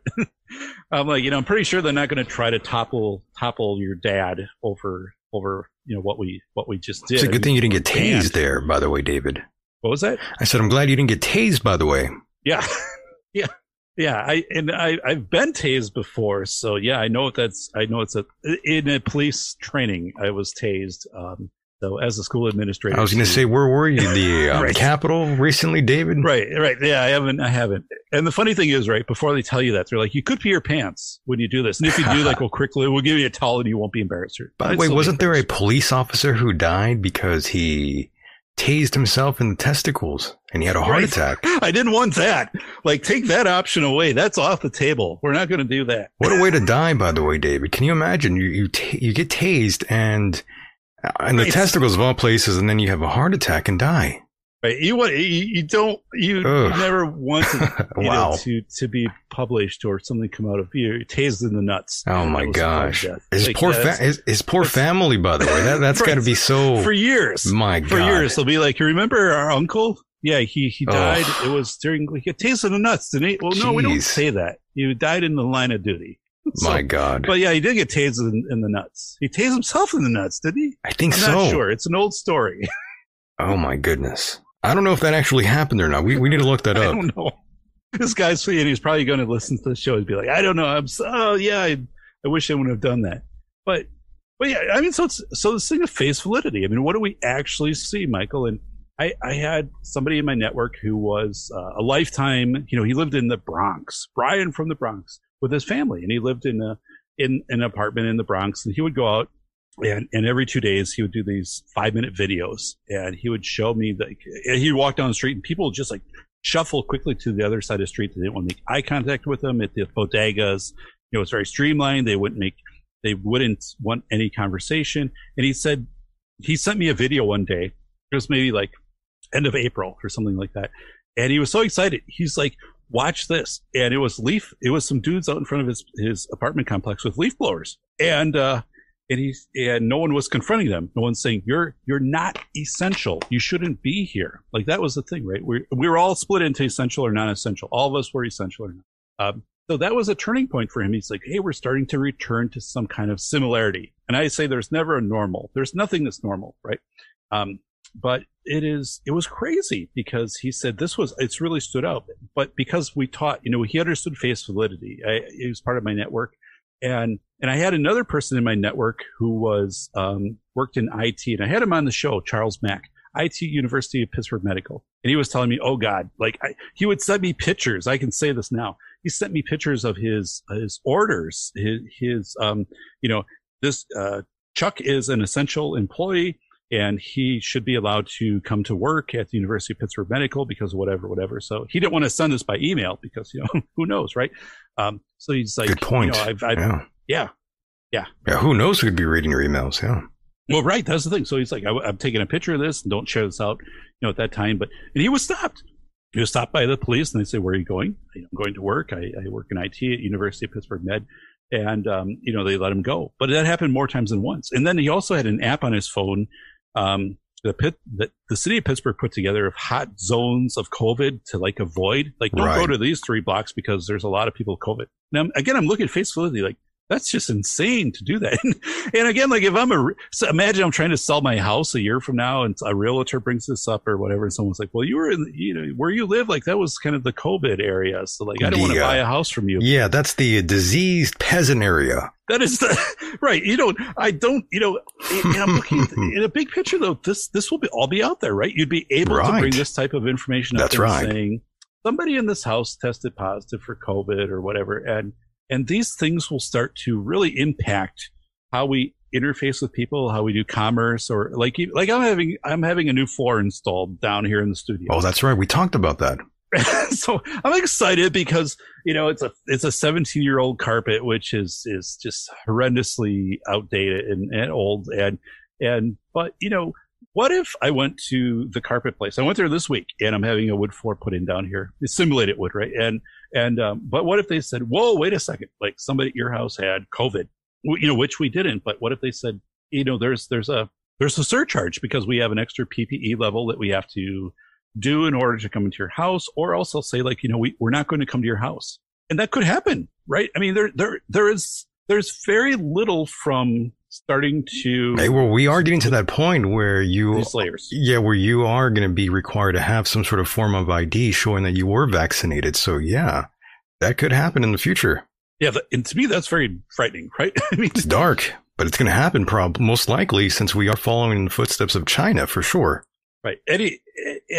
And this is something I would stress to people is understand the social credit score system in China, which has been in place for 3 years. And it just in summary, so I don't know, you have like a top score of 700 or something. And then all your scores are publicly known, and it's based upon what you surf on the internet, your purchases, your volunteer activities, whether you're on time for work, what time, if you're over the speed limit, if you jaywalk. And if you jaywalk, for example, your picture can be put up on a Jumbotron and you can be publicly shamed. It's a different culture, but we're not that far away, right? Like if I've posted something on Parler or Twitter and somebody knows that and they're like, well, Parler's a right-wing platform. You posted on it, therefore you're right-wing. If I own a certain type of vehicle, if I'm in a certain type of area, all of this stuff, starts to get known. We already have it, like kind of with like, if you go on and get your credit score, imagine that. But now imagine, that this is a publicly known score and all of these other things. And the thing is like, right, Michael, these aren't objective necessarily. These are subjective. People saying, well, you shouldn't have been in this place at this time, or you shouldn't have written this piece on a blog post. because it's anti-government or it's I've had stuff flagged on COVID, which has been very objective. Like I think the stuff I did with Carl Hop, that got flagged. Yeah, I had to go in and rework that a little bit. That's weird. Yeah, and, for the record, David, and for the record, let's talk about COVID just from the beginning here. Let's start from the very... Absolutely. Yeah, let's start from the roots of it all here, going back to COVID when all this first broke out. What were your initial reactions to this, David? Did you think this was all nonsense at first? So, probably November, my intelligence community started to bring this to my attention. So, I mean, these were folks overseas in Hungary, Italy, Soviet Union, Australia, saying, yeah, this is starting to ramp up, at least is how it's being portrayed, right? Like we're with stay-at-home orders, restrictions, runs on supplies, things like that. So be aware of this in the U.S. The thing with things with COVID, right? Ultimately, as I have said, we need to look at mortality rate for 2016 versus 2017 versus 2018, 19, 20. And if mortality rate isn't significantly different this year, then why? Like, what is, I mean, it's on pace so far per the Centers for Disease Control and other, agencies that I've looked at, government agencies reporting, total mortality rates. We're way down on car crashes and heart attacks. But yeah, what did we see? We initially saw videos coming out of China where people were dying on streets, passing, they're just collapsing and dying. That was awesome, by the way. That footage, right. It was like a cheap horror movie. So I'm thinking, holy smokes, right? Everybody, I think, back in early March is anticipating this. And now, I'm just, I struggle with it, again, looking at it from a scientific lens. Right. Looking at this saying, okay, I'm a scientist, right? And a mask. So this was the big thing too. Everybody wear a mask. The mask, yes.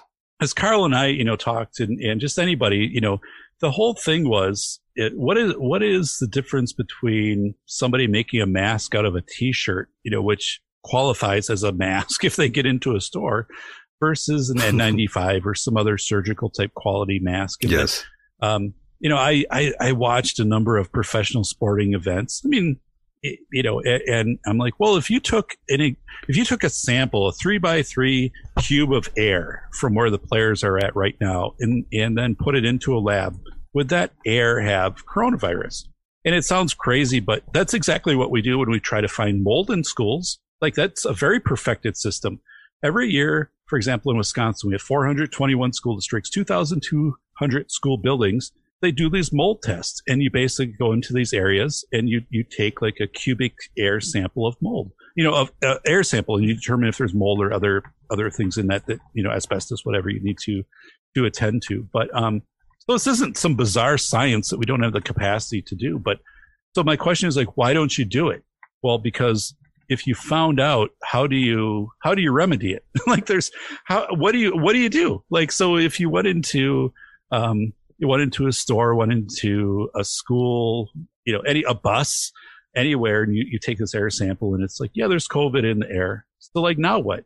I mean, you can't retrofit. Like, for example, in my house, I have a new furnace. Did anyone catch COVID in your household yet? What was it about? Did anyone catch COVID yet in your household? No. COVID free out there. No, we are Good job. COVID free. And Good thankfully, job. like, I have the blood type which is the most resistive apparently to COVID. But yeah, I mean, and my neighbors who had COVID tested positive, a few, houses up the road, they were getting pizza deliveries. They were outside raking leaves, playing football. I mean, they were spreading it. It held them back. They were going out. Their vehicles were leaving. They didn't have these restrictions. It's kind of weird. It's, people remember, like polio and the plague back in the day. David, why didn't you burn their house down? Right. Right. As a firefighter, it kind of goes against what you've been taught, but, yeah. But even these common sense things, like I'd look and I'd say, they just got a delivery from the pizza place, and they walked right up to their house and they exchanged the package, and the pizza dude wasn't wearing any protective gear. Neither were these people. But just see these weird fatigue points right, in COVID don't make sense. And so my superintendents, for example, in fall, they were saying, well, they would have all students online for school. So nothing in person for school, all virtual education, but yet they would be running their fall football and volleyball teams and stuff like this in person. Yeah. And they said, well, we have procedures in place that if somebody tests positive, then we will, suspend all games for 10 days of practice. I don't know what it was, but I said to them, but the deal is, like, you're not testing everybody every day. So and there's a lot of incentive. Like, if I'm a high school senior and this is my last year in football, then we might go to state and I'm not feeling well, for example, I'm not going to report that I'm not going to go in for a COVID test and sink my entire team, right? I'm not going to do that. So I said, this is just, you have this weird psychology that you're applying to this. If you tested everybody every day, which allegedly the NFL or Major League Baseball did, which I'm not, that seems like a real weird setup too. Like, that had a lot of problems with it, but I'm like, this system doesn't make sense, right? Because you're just saying if somebody feels sick and they happen to go to the hospital and they happen to take a test, this was the whole thing too. Remember Michael, we had, this whole thing of we're going to make all these COVID tests available to American citizens. And right. Go get them. People were waiting for 8 hours. And I'm looking at that saying, why? I mean, because at that point, like, if, for example, if the test comes back positive, which the test time was what, like 4, 5, 6 days, people are getting notified. Between that 4, 5, 6 days, one, you could come in contact with someone that did have COVID. So if you were tested negative, that doesn't mean that 2 days after you had that test, you didn't come in contact with someone that was positive and now you're positive. But so what? Like, what happens? Like, how does that change your life? Are you supposed to stay at home? Are you supposed to give a list of people you interact with? But how does that work unless you really have, for example, or they have access to all your cell data? I remember when I bought my car. I have a Buick LaCrosse. I remember I bought it new a couple of years ago. And one of the weirdest parts of that transaction was setting up the OnStar. And OnStar, yeah. The guy's like, whatever. And so, but anyway, and the guy said, so do you have kids? I said, yeah, I got kids. Any driving age? No. Well, when your daughter gets to be driving age, like, you can track everywhere the car has been if she's in it. Like, it can record her voice. Like, we can set this up where there's an app and this whole thing, and you can record what happens in the car. I'm like, holy shit. You could really? Do that. And, with OnStar. Wow.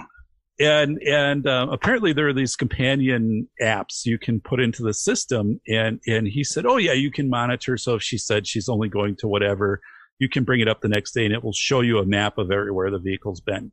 I'm thinking, wow. And I'm also thinking, wow, that's really bad. Like, this is crazy. It is. I mean, David, you could have been one of those parents that install all those apps in their kids' devices and, watch them in real time. I mean, that's kind of creepy. It is creepy. And it's also this reality, right? I mean, like Edward Snowden type reality of, yeah, well, this is never really off then, right? Like, if I were to if someone were to file a lawsuit against me, as an expert witness, I've had a lot of experience with what discovery looks like for information. So let's say that someone's, said there's some lawsuit I'm involved in. I know the lawyer would immediately go to OnStar as a third party doctrine, Carpenter versus US, and they would say, correct, we need a warrant and we need to know where this vehicle was on these days. And they would provide it, and it would say exactly where it was. And even if you weren't subscribed to OnStar, it doesn't matter, it's there. And so this people need to know this, right? I mean, they need to know that, I mean, you are always being tracked, right? You're always being contact traced. You're always being tracked. And I guess a lot of that is kind of benign. Unless you work for Apple, by the way. I'm sorry, David. Oh, what was that? I said, unless you work for Apple. I remember Apple refused to unlock one of the shooting, the suspect there, if I remember, back in when was that? It wasn't that long ago. Yeah, there was someone when did this happen? I'm trying to remember here. It was someone by the name of Roger, I believe. Yeah, you're right. It was Roger McNain. They would unlock so the FBI could get access. Yeah, but ultimately they did. Yeah, that was a few years ago in Anaheim, I believe. Right. And now, so that's a good question, right? Apple, and now look where Apple kicks Parler off. Right. So parlor is not part. So we see this quick erosion, and we go back to 9/11 was really a big change for the social contract. Right. The social contract being, we'll have some form of government. And this goes all the way. I wrote about it in my book, Hobbes' Leviathan Meets the Twin Towers. It's a chapter in my book. It's pretty fascinating. Going back to 1500 AD in Great Britain, and how Thomas Hobbes was looking at government, and how he basically came to the conclusion people want some government for some structure, but they don't want a lot of government. But what happened, 9/11, we get all these crazy rules, right? You can only have a small bottle of shampoo. Well, I mean, who made that decision? It was completely arbitrary, right? And the whole 6 feet right now, social distancing, 6 feet. Well, there's no science behind that, right, Michael? I mean, I've looked at this. I've examined this extensively I think it's further, though, to be honest. I think the droplets, the aerosols, they spread out much further than 6 feet. Right. Right. I mean, so that's where I talked about before. You and I were talking. If you actually took a 3x3 meter sample of air, which can be done. This is routinely done in industry air samples for asbestos, for air quality, for mold, and things like this. And it's not this crazy science that we're trying to invent. You could objectively find how long this stuff stayed in the air, but that's never been really published. I mean, we have some indications of that, but some people have said, well, it stays in the air this long, but we don't really know. We don't know, but they say that newer strain that came out, the one that mutated recently, the one from the UK, they say that one stays in the air much longer. I don't know. I'm not a scientist. I can't tell you that, but all I know is I don't want any disease, David. I like social distancing. Even though I have a show like this and I talk to you, I'm kind of like borderline antisocial in the sense that I don't really want to be around too many people to begin with. I like the fact that people have to stay a certain distance from me. I appreciate that. I'm someone who hated standing in lines and having someone breathe down my neck. Right. Yeah. Right. And Michael, I would say I'm kind of similar in some regards because you and I, we talked about this in summer. So I live in Wisconsin, so you kind of have 2 seasons, winter and summer. But in summer, I'll go out. I'll get up at 6 a.m. I'll bike the entire day, bike 80, 100 miles an hour. Yeah, you're like Lance Armstrong over there. Yeah, I'm like an older, less fit version of Armstrong, but the mobster version.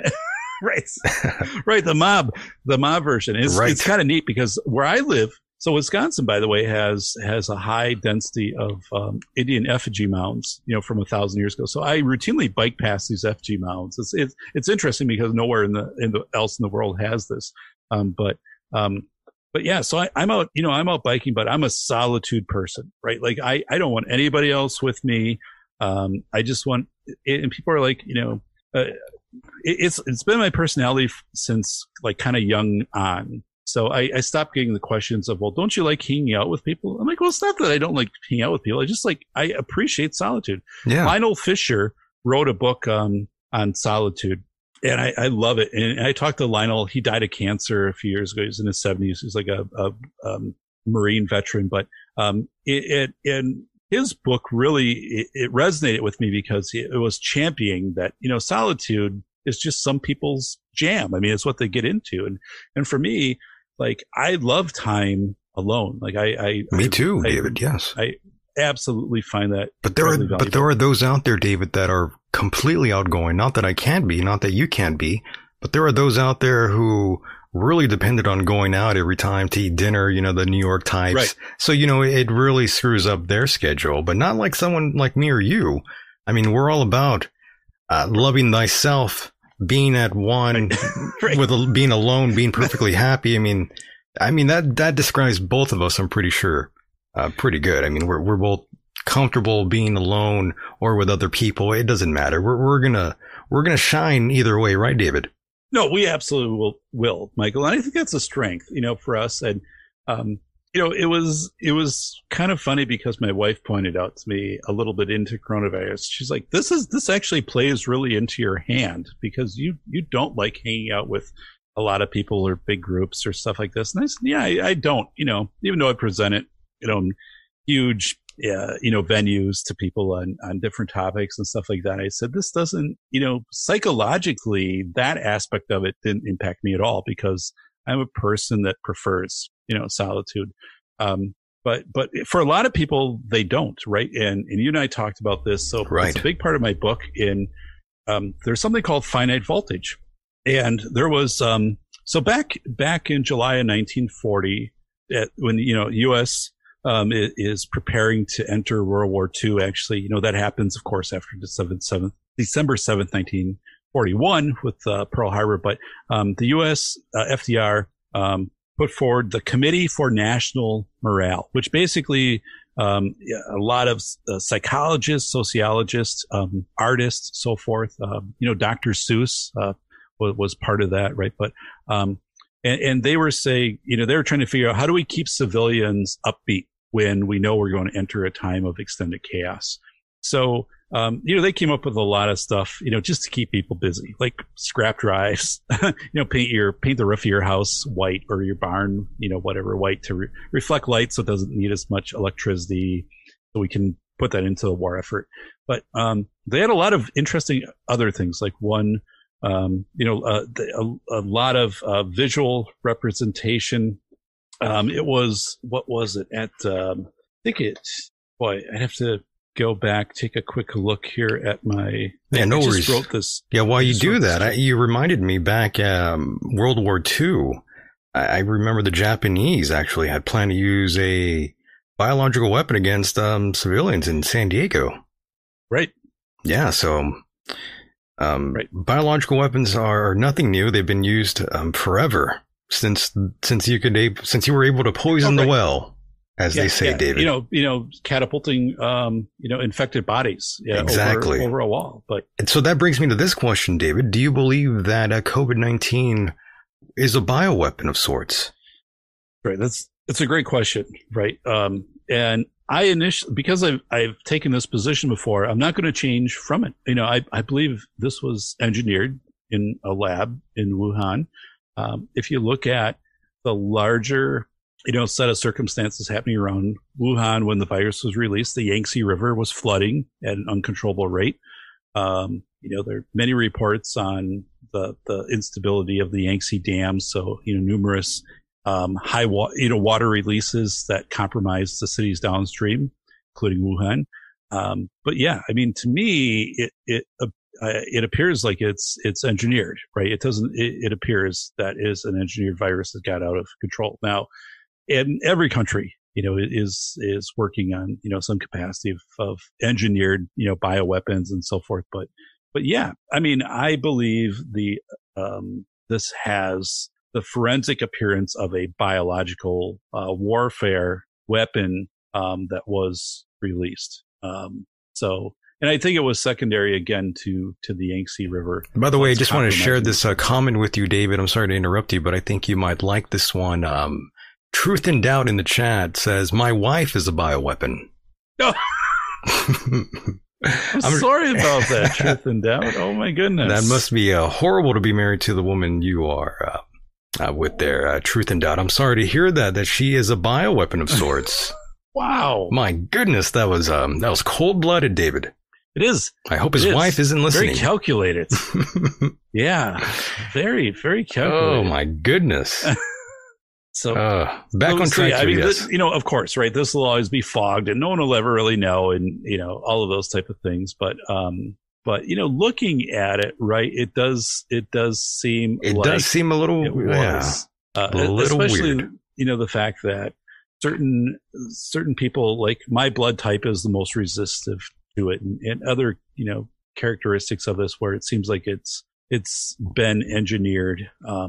And again, I look at the virus, the vaccine, and oh yes, the vaccine. What do we really know about the vaccine except that modifies your RNA, and so I'm looking at that and saying, well, again, as a scientist, I know it's probably not a good thing to have your RNA modified. And what do we see now, Michael? Right, you go to the grocery store, and if you buy milk, there's a little tab underneath it, not GMO, or you buy a cereal, not genetically modified. Right. Because this was the big thing, 10, 15 years ago, well, genetically modified, so it's resistant to, pests. And and drought or whatever. But then there's consequences to eating genetically modified foods, right? But yeah, this whole thing where your RNA is impacted. That is a huge red flag. Well, this is the first time ever. This is the first time it's ever been injected into a human. And we've had, so there's some looking at this, there hasn't been enough research to me in this whole thing of, warp speed or, Pfizer. Well, of course, they're trying to get a contract. They're trying to get money. Trying to get that Pfizer paper. So what are the either short-term, long-term effects? What does it look like of children, next generation out? Exactly. We don't know. We don't really know what's going to happen later on. And by the way, the world needs to really find out the origins of COVID-19. Who did it? Who's responsible for it? From my point of view and from my understanding, we are just as involved as those in China are with COVID-19. Yeah. Looking at how intelligence goes from country to country, and especially within the scientific and medical community, that's a lot more fluid internationally than what people tend to believe. I mean, so yeah. I mean, what is the role? These are all great questions that will somehow be answered in a forensic analysis, but they'll always still be really fuzzy. The moment that... Will they be answered though, David? That's what I'm wondering. Will they actually... Yeah. Will we finally get the truth? Will the media actually tell us the truth? I mean, since the very... No, I don't think so. Well, the mainstream media has not even told us any of the real science behind the virus itself with HIV-like homology inserted into the protein. I mean, they have not revealed any of the hard-hitting facts yet. It should make you question media 100%, no matter what side you lean on. Get that out of your mind, left and right. Who gives a shit? That means nothing. In the end, those people it doesn't matter. It means nothing, David. You know that. Michael, you're saying, you're pointing out what people need to center on, what they need to think about right now, right? Right. Why haven't we had a 2-hour time block on all media, right? All CBS, ABC, CNN, whatever, where we have scientists from the CDC or whatever, I guess, come in and explain this step by step to us in a layman's terminology format with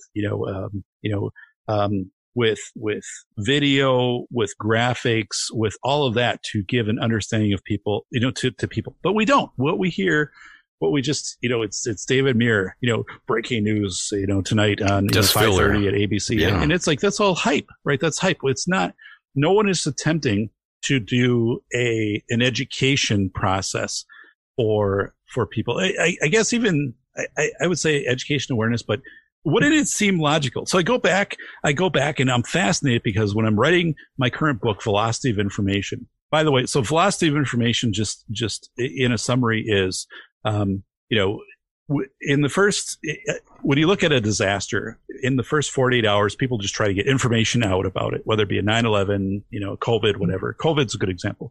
Ventilators became a big buzzword and stuff like that. And it takes a week until information really gets curated, and then it gets kind of directed at you. You're getting emails from companies that you've, done business with, from Target, from Calvin Klein. Hey, Michael, we're here for you. Anything that you need, whatever, Calvin Klein, so forth. But, so velocity is speed in a direction. Speed in a direction, has changed. So within 48 hours, all of us are getting inundated with information, on what we should believe, what we should, these virtue signaling companies and this positionality. But again, I go back to this Committee for National Morale, FDR, World War II, July 1940. What the committee did a good job of, what World War II did a good job of, the Morale Committee, was educating people to what was happening, in the war, educating people to supply lines, to how manufacturing, worked, how warehouses got depleted. And I'm kind of oversimplifying some of these things, but we had none of that. And I pointed out in the chapter I wrote today, here's a perfect example, Michael. So back in March, right, when COVID is hitting, the U.S., this is when the NCAA shuts down, NBA, Disney shuts down. So everything's kind of going to hell, right? Stock market drops like, 5,000, 8,000 points. People are buying toilet paper, yeah. People are buying, toilet paper is wiped out. Hand sanitizer is like gold. What would have made sense, right? What would have made sense is to reboot this Committee for National Morale, which existed under FDR, existed across all countries in World War II, kind of was brought back up during the Soviet Union when they had the Chernobyl nuclear meltdown in 1986. But it would have made sense for Trump or whoever's around Trump, whoever's in this administration, to sit down and say, listen, we know that morale is going to go sideways, that people are going to languish, this is going to get really bad, especially 90 days. We objectively know through studies that when people are in 90 days of chaos, civilians, they start to lose it. They start to suffer depression, anxiety, suicide. These things spike at 90 days. Depression in 1930s, World War II in the 40s, and then Chernobyl in 86 would have been the three examples for that. But we haven't really experienced it since then. But like you would have had this committee that would have got together immediately with the president, vice president, whatever, and said, listen, we need to reboot this Committee for National Morale, like right now. And we need to come up with a national campaign for the next 30 days of March 15th, April 15th to kind of get people like focused and on board, and so they're not languishing, they're not selling all of their stocks or, all this stuff. And they believe there's hope we're going to be able to come out on top of this thing. So I wrote about this. And I wrote about it, today, and I said it would have made perfect sense to come out. Imagine if President Trump would have come out March 25th, and he's at the White House, and he said, we are launching the Fitness and Fortitude campaign. It's very interesting the language you have to use on this. Is studied by the Germans or World War II versus like campaign versus phase versus stuff. But anyway, imagine this. Imagine if this would have happened. Today we are announcing the Fortitude and Fitness campaign. We have a government website where you're going to be able to log in. We're going to give you information on nutrition and fitness. We know that nutrition and fitness increase immunity. We want you to be able to increase your immunity right now, which will make you more likely that you will not get COVID, or if you do get COVID, you'll be able to recover better. And we're going to call this the Fitness and Fortitude campaign. You log in, we're going to send you a patch. Now, this sounds crazy, right? You'd be like, why a patch? Well, the thing is, Michael, in World War II, that Dr. John Apple found that soldiers in the infantry, frontline infantry, when they gave them the blue patch for their uniform, yes, that actually increased their morale. They were able to stay on the front longer. In 238 days in the military, you were either killed, captured, or a victim of psychological collapse. So anyway, you could have put this together. And now I'm like creating something, right? I'm like saying this, you'd have to create this. The thing is, you don't really have to create this. In 2015, the military, the U.S. Army created what was called the Civilian Fitness Program. And they created it for all of the civilians who worked for the Army to help them with fitness. So they could go on a website, they could log in, they could track things, they could get like little badges, bonuses, stuff like this. It already existed. So and then in addition to this, it was in July of 2020, the Institution of Health or Health Sciences came out with a study saying, for COVID, if you eat better and you work out, you're probably less likely to get COVID. Right. If you do, you're probably going to recover better. So this is a national it's a multinational study that came out in July of 2020. So the thing is, why didn't that happen? Like I'm looking at this saying, it's obvious when you hit a crisis situation, which is going to occur more than 1 month in 2 months, right? You follow this pattern of every 30 days, you break it up and you have something different. Why didn't you do this? So it's perplexing to me because this would have made perfect sense. You could have scaled this up in literally a week for anybody to have access. You could have worked with Apple and Google and said, listen, they have an Apple Fit watch. They can log in. You could do crazy things too. Like you could say, we'll give you a tax credit. If you participate in this and you do some fitness stuff, we'll give you $100 tax credit for next year. But it's psychological, it's psyops, right? It's people thinking, okay, I'm in control. I have locus of control. I have control over myself. and I'm doing something. I'm not just sitting here trying to knit 10 t-shirts together into a mask, or I'm not trying to sanitize my phone with bleach because I saw my favorite celebrity do it. And this was very well laid out in this committee for national morale in World War II. What worked very, very well. And I'm like, how the hell did that not get rebooted? Like, and it never got rebooted. Like, there's nothing to that effect. Now we have no national campaign for civilian morale, which is bizarre. And it could be bipartisan, right? It could benefit both parties. I don't see this as being shut down. I mean, if I'm President Trump in March and someone brings this to me, I'd be like, yeah, we're all in. We're going to do this. And who's against this? Like, there's no opposition to it. You empower people. You already have the structure through the Army. So I think we have to ask these questions, right, Michael? Like, they're very important questions. The question to me is, so when I get in the book, I'm like, why isn't this there? Why hasn't this been rebooted? I think that's one of the things that we could thank COVID for bringing all of us, not just death, David, but it's really sort of shined the light on all of our sort of in every area where we are very weak as a country. COVID has sort of shined its light on that. It's sort of made us really reevaluate our own lives.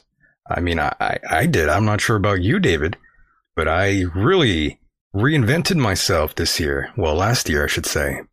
Yeah. Well, tell me more about that. Well, I was not in the same mindset whatsoever, David, last year. I transformed into a different person, I would say. I'm not the same man I was last year or the year before. I'm going to press you. Go ahead. Give me the comparison. Tell me what's different. Well, I no longer work in the same place. I mean, that really made me happy. You really don't know how happy you are until you leave your job, David. I know. No, I do know. Oh, you do know. Shit, then you do know. I do know that. Right. So that's also a part of it. I just changed everything about just the way I think and the way I live my life, David. Everything has sort of changed in a way. I no longer think about the same things I do. Yeah. Right. Yeah, there are very many positive things that this has brought to all of us. Yeah. For those that, have been patient enough and had that sort of drive in them to reinvent themselves. Other people, not so much. They didn't really take this time. They didn't really take the advantage that the time was given to us to really do something with themselves. Right. It has given people a time to reevaluate. Yeah, what's important to them. That's what COVID has done. You really find out what's important and what isn't. And so here's a question that comes up to me, or here's a statement that people will say, and then I usually will throw it back at them and ask them to study it a little bit. And they'll say, I just want things to return to normal. David, I just want things to return to normal. Oh, that's not going to happen. Yeah. I'm like, well, yeah, let's think about that. First is there is no normal. That's normal. And I wrote about that in School of Errors, my book, School of Errors. Yes, sir. There is no normal. Every day is always different. And, that's right. And we progress. There is I wrote a chapter about this in my current book, Philosophy of Information, regress to the mean. The mean is always changing. Like right now, what's different now versus March? Well, we have remote learning. For, all levels. Like we know we remote learning. We can do our jobs remotely. Some of us can. We don't have to go into the doctor for an appointment. We can do a tablet or an iPad. We can do some type of remote, meeting. So we have that going on. So that's really good. Yes. We don't have to drive into work, right? We don't have a commute. We don't have to spend an hour a day on a commute. So there are things, battery life, right? So I have a friend who's an engineer. He said, Dave, in the last 8 months, the investment and the breakthroughs we've made in technology are through the roof. I bet, battery life. And so he's like, would you really want to return to February of 2020? And I'm like, no, I wouldn't. Like, there are these things that come together, right? But yeah, so it is this thing where I think people long for nostalgia or tradition. They do, right? They want to remember, like people in our lives. They want to remember you like a character from Cheers. Yeah. They never change. Yeah, like, hey, it's Norm. Hey, it's David. Norm. Yeah.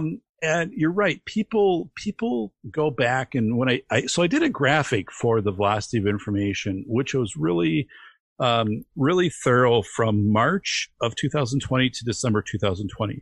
A graphic representation of what happened. And also we had really weird things happen that people didn't pick up on, like all these new terms in our vocabulary: essential worker, social distancing, right? PPE. So there were like 17 terms that came in. And I have a background. I had a master's in speech language pathology. I worked as a speech language pathologist. I studied linguistics, and I said it's very rare to have in any year one word go from vocabulary to lexicon. So lexicon is what you and I use every day. Sir. And in 2017, one word made it from vocabulary to lexicon. That word was spaghetti map. Spaghetti. Believe it or not. Spaghetti map. So spaghetti map is because there were hurricanes that year, Irma and Harvey. It was like, it looked like a bowl of spaghetti had been dropped on top of Florida, and it would be like, here are potential routes the hurricane could go.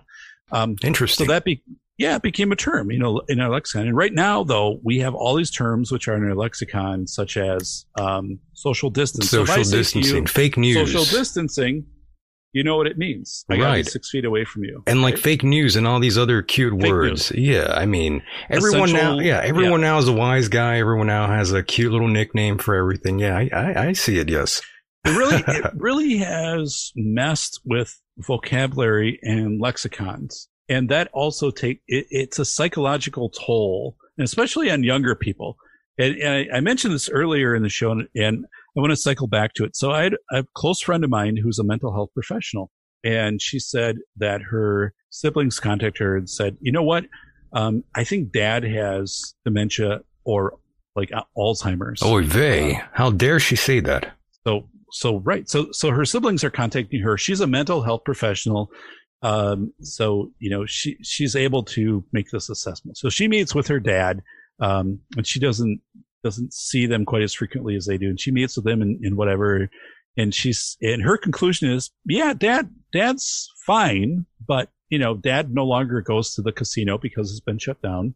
A lot of things that Dad kind of did, have changed, so like they're not having the baseball games in town that he used to go down to and watch and things. So like time doesn't mean much to Dad. Like it doesn't mean much to Dad if today is Monday, because they're like, Dad doesn't know what day it is. And she's like, well, but he doesn't need to know what day it is. Like, when she was asking him questions, he knew, the answer to questions. He's able to do what's called a kind of a mini mental exam of able to add, when were you born, these type of things and questions and problem solve. But like he was disconnected from time. It didn't matter to him anymore. And, NCAA tournament was shut down, which he was like really into. He's like, in his 80s.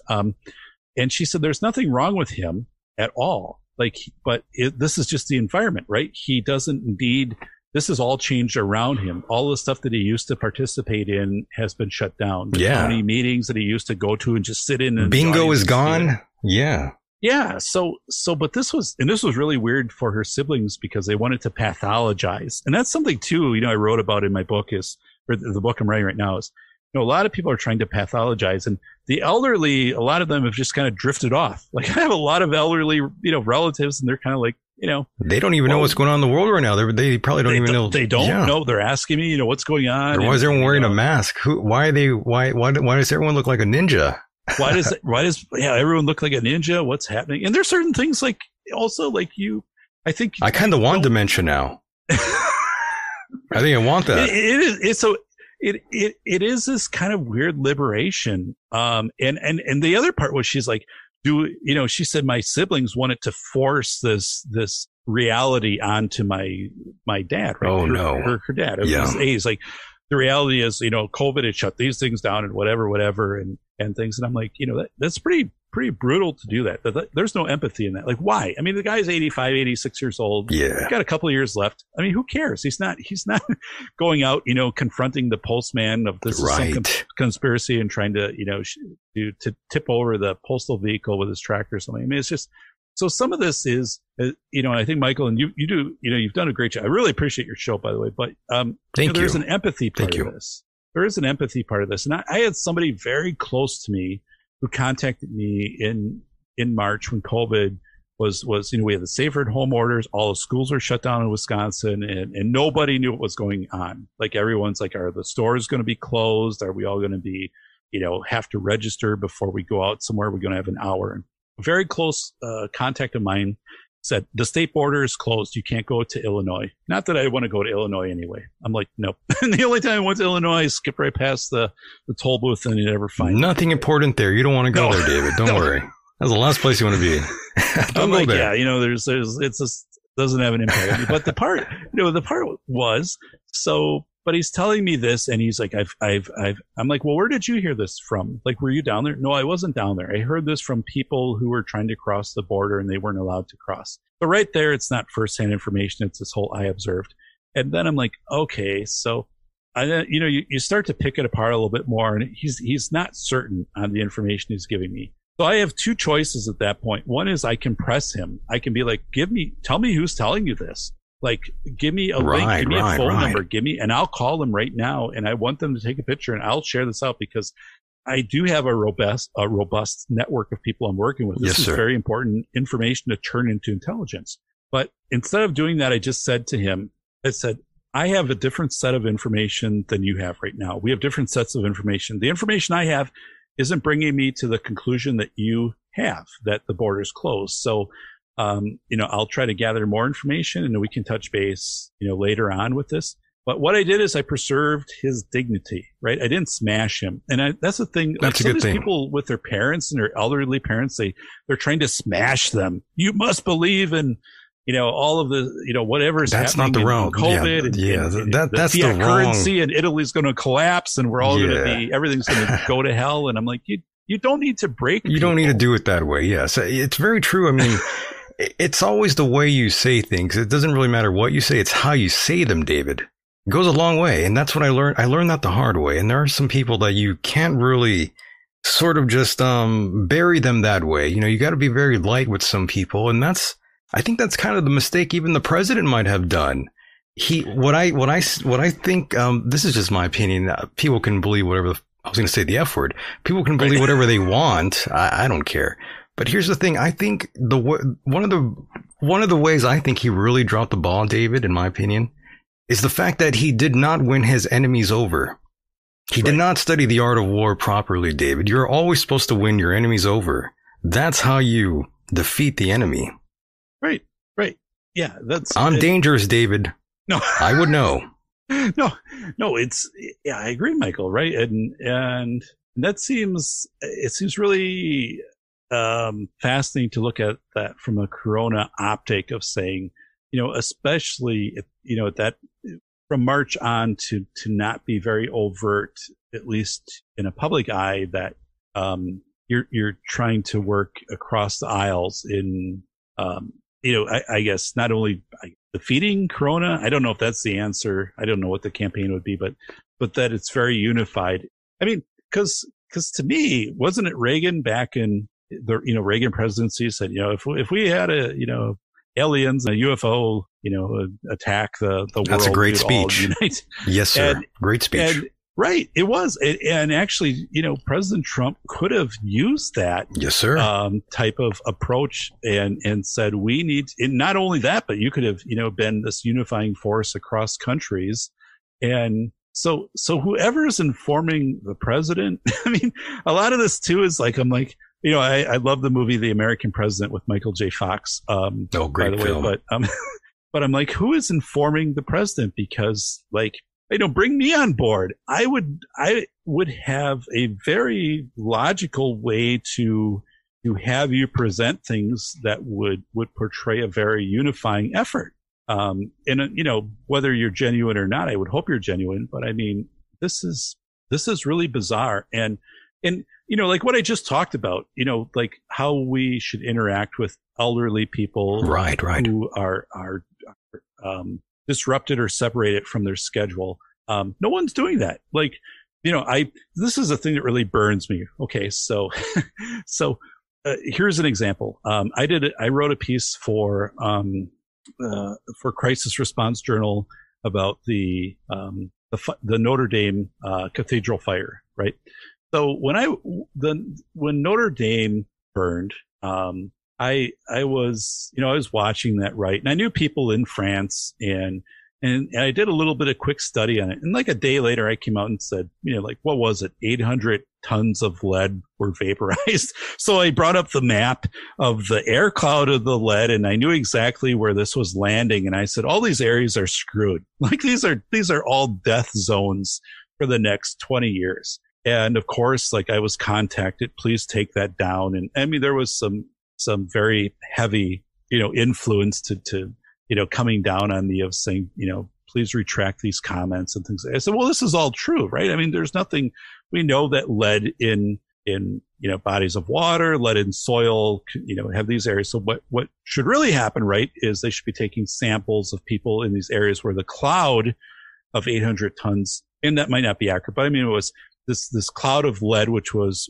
vaporized, and lead vaporized at a relatively low temperature compared to where the wood was burning. But, all these people should be tested and for lead in their blood. And then there's ways to remediate this. There are treatments to remove lead from blood, but it's very expensive. So it's like it never happened. But the other part was, Macron the next day came out, President Macron standing in front of the still burning, the embers are still red hot behind him. And he said, and I wrote about this again in my current book, he said, we're going to rebuild, Notre Dame no matter what it costs. And so I wrote about this. And it's published. It's out there in Crisis Response. A great article, one of the best I ever wrote. But I said, stupid thing to say, absolutely stupid, because maybe you shouldn't rebuild it. Like, I mean, what if the engineers come to you and say, like, yeah, this thing is pretty much toast. I mean, like, I almost forgot that it burned down back in 2019. Right. So the thing was, billions of dollars to repair this, but the thing is, like, should you really repair it? Like, did it make sense to repair it, or maybe preserve part of it and use the money elsewhere? But but the thing was that was the less churches, the better, in my opinion, David. But so, that's just my opinion. I'm wrong about everything, so So I'm going at this and saying, well, the part of this though that what this is conveying is this whole thing I wrote about in my first book is the torus, or self-similarity. People will fight to not have things change. They want things to be similar. We saw that in 9/11, people in the towers, they stayed at their desks for 4 minutes before leaving because, this isn't actually people are afraid to change, David. Yes. So this whole thing of Macron, what he did is he just was trying to bring force the similarity, or force this torus, TORUS, which I wrote about extensively again. Torus theory. It's kind of my expertise, right? Torus theory, finite voltage. You're a wild man, David. So yeah, I am a wild man. Dr. David. I said a stupid thing for him to do. But then, of course, David Muir, the next, 2 days later, he's over there and he's got he takes his bare hand and he wipes it across a piece of wood, and all of the dust collects on it, and his hand is caked. Then he's like, so much lead here, so it's such a dangerous area for you. And, he doesn't have a mask or anything. This is just, theatrics. This is stupid of you. Like, you're an idiot, man. But of course, you have a big following and people, and you have to rebuild. And so this is where people get confused. Like, they want to get back to what's similar and what's familiar in nostalgia. And they don't stop and pause and say, does it really make sense to rebuild the cathedral? I mean, does it really make sense to do some of these things to get back to where we were? Like, does it make sense to get back to in-person learning for, K-12 or for colleges, or should some of this always be online, or more of it be online now? Or, so this is a question I think COVID has kind of forced us to. And it's ushered us into that. We fight this torus, this TORUS, the self-similarity of people not wanting to realize when things are changing and accept. It's like, imagine any of us right now, power goes out. We're in a blackout. So like the first 2 minutes, we're probably chilling. Okay, power is going to come back on. Like 20 minutes, we're like, well, what the hell? Why doesn't the power come back on? And then 20 hours from now, we'd be like, well, whoa, like I've got to start to game plan this. Like, my fridge is going to go, the stuff I have in my fridge is going to go bad. There's other considerations. So that's the thing, is like everybody is always in this mode of the power is going to go back on, and they don't take these opportunities to say, well, maybe there's a lot of good things that'll come out of this. Like for me personally, I have a bachelor's degree, 2 masters, and a PhD, which is I would not advise that upon anybody as a route to a career. But maybe like down the road, if you're 18, I mean, like maybe it's 18-year-olds coming out now. You get a certification program in computer coding or something like that. And by 20, you've got your certification, you're out working. Like you're not doing this big investment. Because what have we seen? Like all these college towns shut down. Yeah, that's another thing. Yeah, that's another thing that we will have to sort of see where this leads us. I mean, that's really thrown a pitchfork, or a fork rather, into everything really, in terms of education, in terms of viable education. I mean, if I get a degree in like what's a very useless degree besides communications? Anthropology. Anthropology. Yeah, what am I going to do with that? Right. Right. Yeah. So I say that because when I was in college, I had to take an anthropology class, and I remember we had to flint knap, which was making the flints that would go on the end of arrows, and our instructor had the Kohler company, which made toilets. They brought him all of their defective toilet tops that go on the back of your toilet, and apparently if you chip these off with a sharp rock, it would create a flint. And so I remember doing this as part of a class lab, and my hands were all cut up and bleeding. And, he's like, "Oh, you're doing it right." All this stuff. I'm like, but why am I doing this? Like, what's the deal here? Now you have a Hep C, David. I have Hep C. Is it worth it? I'm never going to be able to look at my toilet the same way again after this experience. And I'm like, I get it. Like, you could have just told us this is how they did. But it was this whole weird thing, right? Like, and all, I went back through all the courses I took. And actually, my PhD courses were very valuable. I mean, once you get into a PhD program in a rigorous university, I think there's a different tier there. But so much stuff that I took, which was completely useless, and just this whole thing of college experience and putting people into debt and then indoctrinating them. I remember I burned all of my high school grades 2 years ago. My parents kept them in a box. Really? All of my grade reports, and they brought them up to me, and they said, here's your grade from 10th grade English. They kept all that? And I'm like, well, okay. You can do whatever you want with these. I'm like, well, I'm going to burn them. I have a wood fireplace. I have no use for this. But I read through them before I burned them. And actually, some of them were pretty snarky, and, I did well as a student, I guess, and stuff like that. But I'm kind of like looking at this saying, what an asshole. Like, here I am. I have a PhD. I've been on PBS twice. I have a published book. I have another significant book coming out. And, who are you to take this shot at a kid, a 16, 17-year-old kid? I mean, now at the time I didn't really pay attention to it, but as I was going through this, I'm like, what did you ever do in your life that kind of reached the level of some of the stuff that I've done or some of the people that I interact with? I mean, it was this weird feeling. It wasn't depressing or anything, but it was this weird thing to read how people, the little comments they would write, and, others were great, but some of them were really, and I don't know. I mean, were they jealous at the time of some of the things, or like, it was strange. It was a strange experience to read through those. It reminds me of the internet and comments, the comment section. The comment section. I remember I did a video. You talk about, life changes and things. So it was back in, God, was it 2014? I left a high paying, high profile job. We had a change in management. It was time for me to leave. It was a very frictionless exit. I talked about that on another show. I won't get into it in this show, but as you said, these times in life. So, and I left this position, which was the greatest thing for me, by the way. And that's one thing I would tell anyone in your audience, and, share that post that, if you've left a position that's just sucking the life out of you, even though you got paid really well for it, like, good for you, because life is short, right? Like life 2 years short. ago, it was January 18th of 2019. I was in a serious multi-car accident, and I remember, EMS and fire saying, "Oh God, it's a miracle you weren't killed." I mean, because they're looking at the vehicle, they're looking at where I was, and I'm like, if you're in this position where you've exited a job that hasn't brought has been dragging you down. Good for you. I mean, that you got out of that situation. But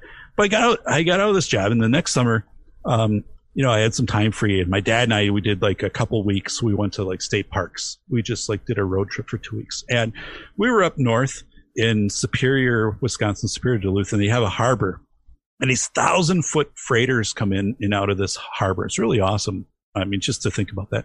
And next to it, they have this ore mine in Hibbing, Minnesota, where they, during the World War II, they got most of the ore for the boats and tanks and all that from this mine.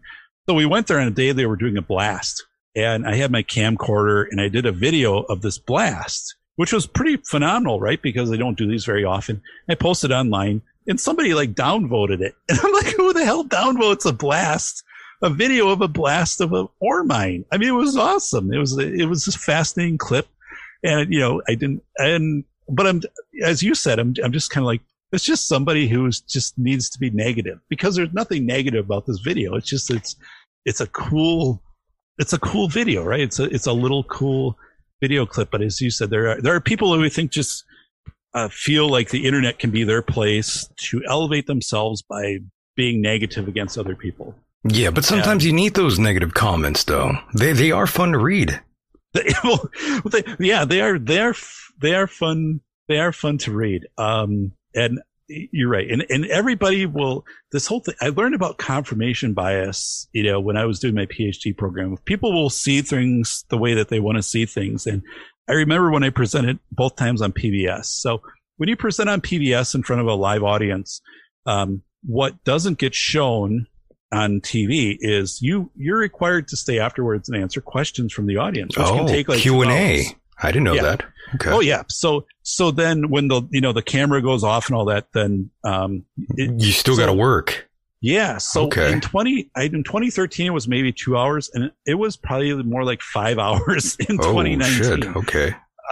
And actually, like, a group went down to a bar with me, like, that was like 3 blocks away from the studio. And, and it was this crazy experience, Michael. Actually, I couldn't even find my car. Not that I was intoxicated. I wasn't. It was a rainy night. I had a park. And this was for ramp. PBS. and honestly, like, I had like 12 people. I had an app that would try to locate my car. It's when I bought that Buick, and people are like trying to help me find my car. And it was ridiculous, right? But because they're fans of me, like, they watched me present. You didn't have OnStar at the time, David. I don't know what was going on, but it was the strangest night, because there was severe weather. I remember that night. Which was wild, because part of the presentation had talked about this F5 tornado, which had struck like 30 miles away, like 10 years ago. So the thing is, like, you're answering questions, and people obviously want to have you validate, because you're an expert, right? I'm standing up in front. I've just been on national TV. They want you to validate whatever experience they've had. So they're saying, in my school district, or my experience with CAS, like, I've had this, and it's, it sounds like you're on board with that, right? And I'm like, well, yeah, kind of. I mean, I don't know your context and situation, but it was very evident to me of people kind of just came to, there was a certain amount of the audience just came to have me back up the way that they believed. Like, that was their own purpose, was to say, this guy backs up how I feel about, whatever, or social media or mental health, whatever. And I had some people really twist their questions and stuff. That's how people are, David. Yeah. Yeah. It stood out. So, and I mean, I had people, and it's awkward, right? Because, like, you give one person one time to answer a question, and then they come back and with a follow-up question and follow up. I'm like, shit, there's like 400 other people here. I mean, like, we gotta, you're not the whole show. You gotta wrap it up, I would say. It's weird. But yeah, I think that's another thing that I've learned later in my career, is the positionality of people want to see things that align to their beliefs. Exactly. And they don't want debate, right? No, they don't want debate. All. They don't want to read the negative comments. They don't want to read, they don't want to get an email from someone who says, hey, I watched your presentation and whatever. And I welcome that. And I feel confident, especially when you write a book that is very controversial industry in school safety. When I wrote School of Errors, I knew I would never get a job again as a school administrator when I published that book. when I worked through a publishing house to do it. And it's an awesome book, right? It's absolutely outstanding. But I knew once I wrote it and once I challenged the industry, I was done. Your career was up. Yeah. That was it. It was the final slamming up. But it was an honest book. It's truthful. It's fully cited. Strong index. So no one has been able to challenge the book. No one's been able. It's been out there since 2019. The book is rock solid. I think it's had positive impacts for parents through the in the industry overall. But it's a bold move, right? It's a bold move to actually say to the publisher, under contract, go ahead and put it out, and kind of sign that. It's like signing the Constitution. Who was it? Like or not Edison, but Thomas Jefferson wrote it. Wrote his name very large, so even without glasses, you'd be able to read it. So he's like, I know I'm signing my death warrant here if we lose. Our battle with Britain. And it was that way with School of Theirs. It was a very risky move to write that book. And yet it is the most honest book about school safety. It's, chaos theory. It's telling you why schools are paying $3 billion a year for stuff that doesn't make them safer. All the crazy stuff to indoctrinate your kids into, this hyper realistic safety theater, which is just causing psychological damage. So, I was able to take on the biggest players and win. Because I knew what I was doing. Again, a lot of them aren't scientists, right? I'm a scientist, and I was able to not only hold my own, but to win. I was brought in to testify against a bill which would have allowed schools to basically circumvent building codes for doors, and you could put it in any type of lock system you want. So imagine, Michael, you're in a building, and in order to get out, you have to pull the handle down, enter a 4-digit code, and sing a song. Something like that. What a headache. Right. And I don't sing well, so I'd be screwed right there. I'd be locked in the room. But so you have all these multi-layer systems that would have been sold to schools, for example. And I said, I testified on this, and I have the testimony. It's like 10 minutes. It never made it public, but when I testified, 5 minutes later, the bill was shut down. They said, we're not going to win this. There's no way because I said, every kid with a disability, there's no way in hell they'll get out of this room if you're going to put the handle down. Plus, remember a 4-digit, even if the 4-digit code is written up above, type in this code on this keypad. I said, you're going to, these people will die. Yeah. I remember the Our Lady of Angels fire in Chicago. I wasn't alive at that time, but I studied it extensively. I said, this is horrible. This is crazy legislation. And, if you do this, people will die. This will be a matter of time. It'll happen. And, but the fact was, I was so powerful in the presentation. Plus, again, on PBS twice, published author, numerous books. Yeah, they didn't want a lawsuit on their hands, David. That's for sure. Well, and I'm an expert legal witness, so that's I know how this works. So I kind of pointed that out, and it shut it down. And I'll never forget how I felt after that, because I felt, wow, I've seen this happen before, but one person has a lot of power, and I have that testimony. It's interesting because it's a NDA, so it wasn't a public testimony. It was before the legislature, but I have a copy of it because I said, obviously I'm not going to do anything unless I have a copy, because you could twist my words. So I need a copy. Right. Good thinking there. And David, I hate to do this, but David, we are kind of coming up on a close here, but yes, finish. Yeah, go ahead.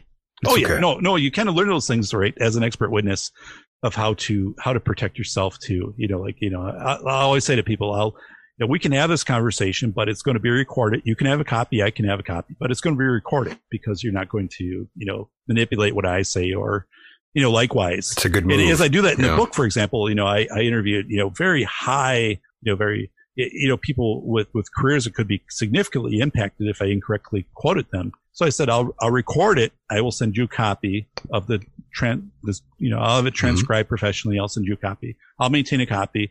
You can review it beforehand. And then after that, if it goes to press and you have a problem with it, it's on your hands, not mine. But yeah. Very nice. Well, David, I would love to continue this conversation with you, and I'm sure my listeners would love to listen to the rest of this. So I would have to bring you back on in the near future, David. It's been a blast to talk to you. And of course, if anybody wants any more information on Dr. David Perrodin here, you can visit schooloferrors.com, and I believe it will take you to an Amazon link where you can find his book. I think that's correct, right, David? It is. Yeah, they'll take you right in. And the book actually, sells robustly. It's in hundreds of libraries across the world. I just saw it, pop down to like 100,000 a couple days ago. Nice. So there's like 23 million books on Amazon. So it all countries except it's banned in Germany. Banned. It actually is banned because of the chapter on professional standards of learning. Germany banned the book. Germany banned so the book. You're screwed. Wow, I had no idea Germany would do that. I love, German engineering is probably the finest in the world, in my opinion. I can't help but put over the Germans and their engineering. Many of the products I've owned that are German engineered have always been top talent. They've lasted forever. I don't know what it is about those Germans out there, but they know something. They do. And I have a lot of friends in Germany and also friends at the university level in Germany. And they're wonderful. I mean, they're outstanding folks. And they rib me too. They're like, because I've been able to get my book over to them, which is kind of like a Samostat thing, right? And one of them actually uses it in a university course. But I guess the satanic work of David Perrodin in Germany.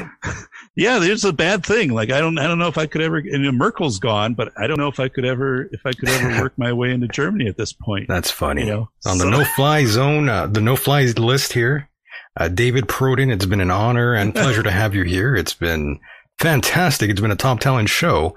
And before we cut loose with you, David, is there anything you'd like to mention before we part ways here? Yeah, absolutely. So likewise, I've thoroughly enjoyed this evening, and I love your work, Michael. Thank you. So like I said, I shared with you, and I shared with people. I listened to several hours of your content, and I apologize for every hour, David. Yeah, right. I know it was very.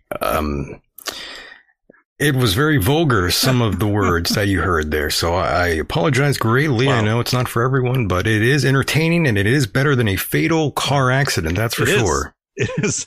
Well, it's in my wheelhouse and I appreciate it. And I ultimately think, these type of conversations, this type of dialogue is what will be elevated. And what, people will seek this out, citizen journalism. Right. And I've written about that too. And so I think we're in this fascinating part of this almost Samostat, MASMIZDAD, Samostat. Just look it up, kind of like how that was happening in the Soviet Union back in the 80s, how people were getting information that was really authentic versus the state narrative. And I think you provide that, and I know you provide that. And I appreciate that. People want to follow my work. Check out safetyphd.com. Please subscribe to my channel on YouTube. I appreciate it. It's kind of a niche market, right? Anyone talking about school and community safety. There's not a lot of people interested. But again, once you get into that zone, I think I'm kind of, one of the best in there. And then, there are a lot of guests I've had on who will fascinate you. Larry Lawton, America's biggest jewel thief. Listen to me interview Larry about how he found out about 9/11. I interviewed a guy who was Rob Travis, who was on an Alaskan crab boat for 122 days, most dangerous job in the world, by Bureau of Labor Statistics. And he talked about, every day you almost got killed. Yeah, I would imagine. That's not a place for me to be on a boat there. Yeah. So these stories. So go through, and I think you're going to find some shows that you're going to be like, yeah, I want to listen to this. I want to download this and listen to it. And it's all about contributing to the knowledge base. Kind of like obviously what Michael's doing. And I really appreciate people who have an interest in my work. It's very authentic. So again, safetyphd.com. You can kind of find everything that you need there. And thank you. I've been following the chat on a different monitor, and I don't type very well, very fluently, but I'm so thankful. Creative Accident has made many Creative Accidents. Thank you. So many terrific posts here. The Other Side, Matt Friend, so forth. Thank you so much. Yeah, they're a wild bunch, but they enjoyed you there, David. So I appreciate that. I appreciate them too. I've been reading the comments, and again, if I would have paid more attention in high school, of typing in my typing class, yes. I'd be much better at responding to all of you. No worries, David. They like you regardless. Once again, thank you so much for being a part of the program, David. We will do it again in the near future. Awesome. Thank you, Michael. You got it, brother. Take care. You too. Thank you. Mahalo. And there he goes, boys and girls. That was Dr. David Perrodin, PhD. And yes, I still have him up here on Zoom. And I do want to thank him and thank all of you out there for being a part of the program as well. It's been a fun time. And before we pull this Larry Silverstein style, I do want to thank all of you out there in the chat room, those of you who will listen to the podcast rendition of this program. Much thanks to you. And of course, I must thank our other friends that are listening to us on TalkStream Live in due time. Yes, you can listen to this program on TalkStreamLive.com. And of course, we have found ourselves another home on the Conspiracy Radio Network, which is 24/7. You can go there anytime you'd like and listen to all kinds of shows, many familiar faces, familiar voices you might have heard of in the past. Yes, CRN. Look for us there. And of course, how can I forget those of you out there who are a part of the Patreon series? I do want to thank all of you out there for supporting the program through Patreon. It's been fun and lots of content coming to you very, very shortly over on Patreon. I believe Mike Hideous will be joining me on a very special Patreon series. Hope you guys sign up. And of course, I'm looking at the time. Yes, it is almost 9:30. That means it is time for me to wrap it up. Once again, boys and girls, it's been fun. We will do it again on the other side. And with that said, the world is a mysterious place, and life itself is a mystery. Until next time, mahalo.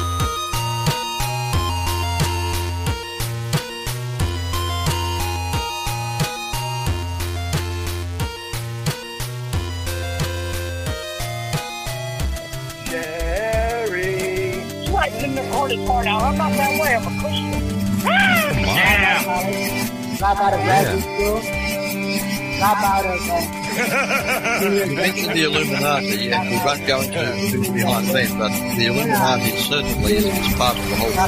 The top members of the Illuminati are open to it. How appropriate. I wish I could be in that ring with Hogan right now.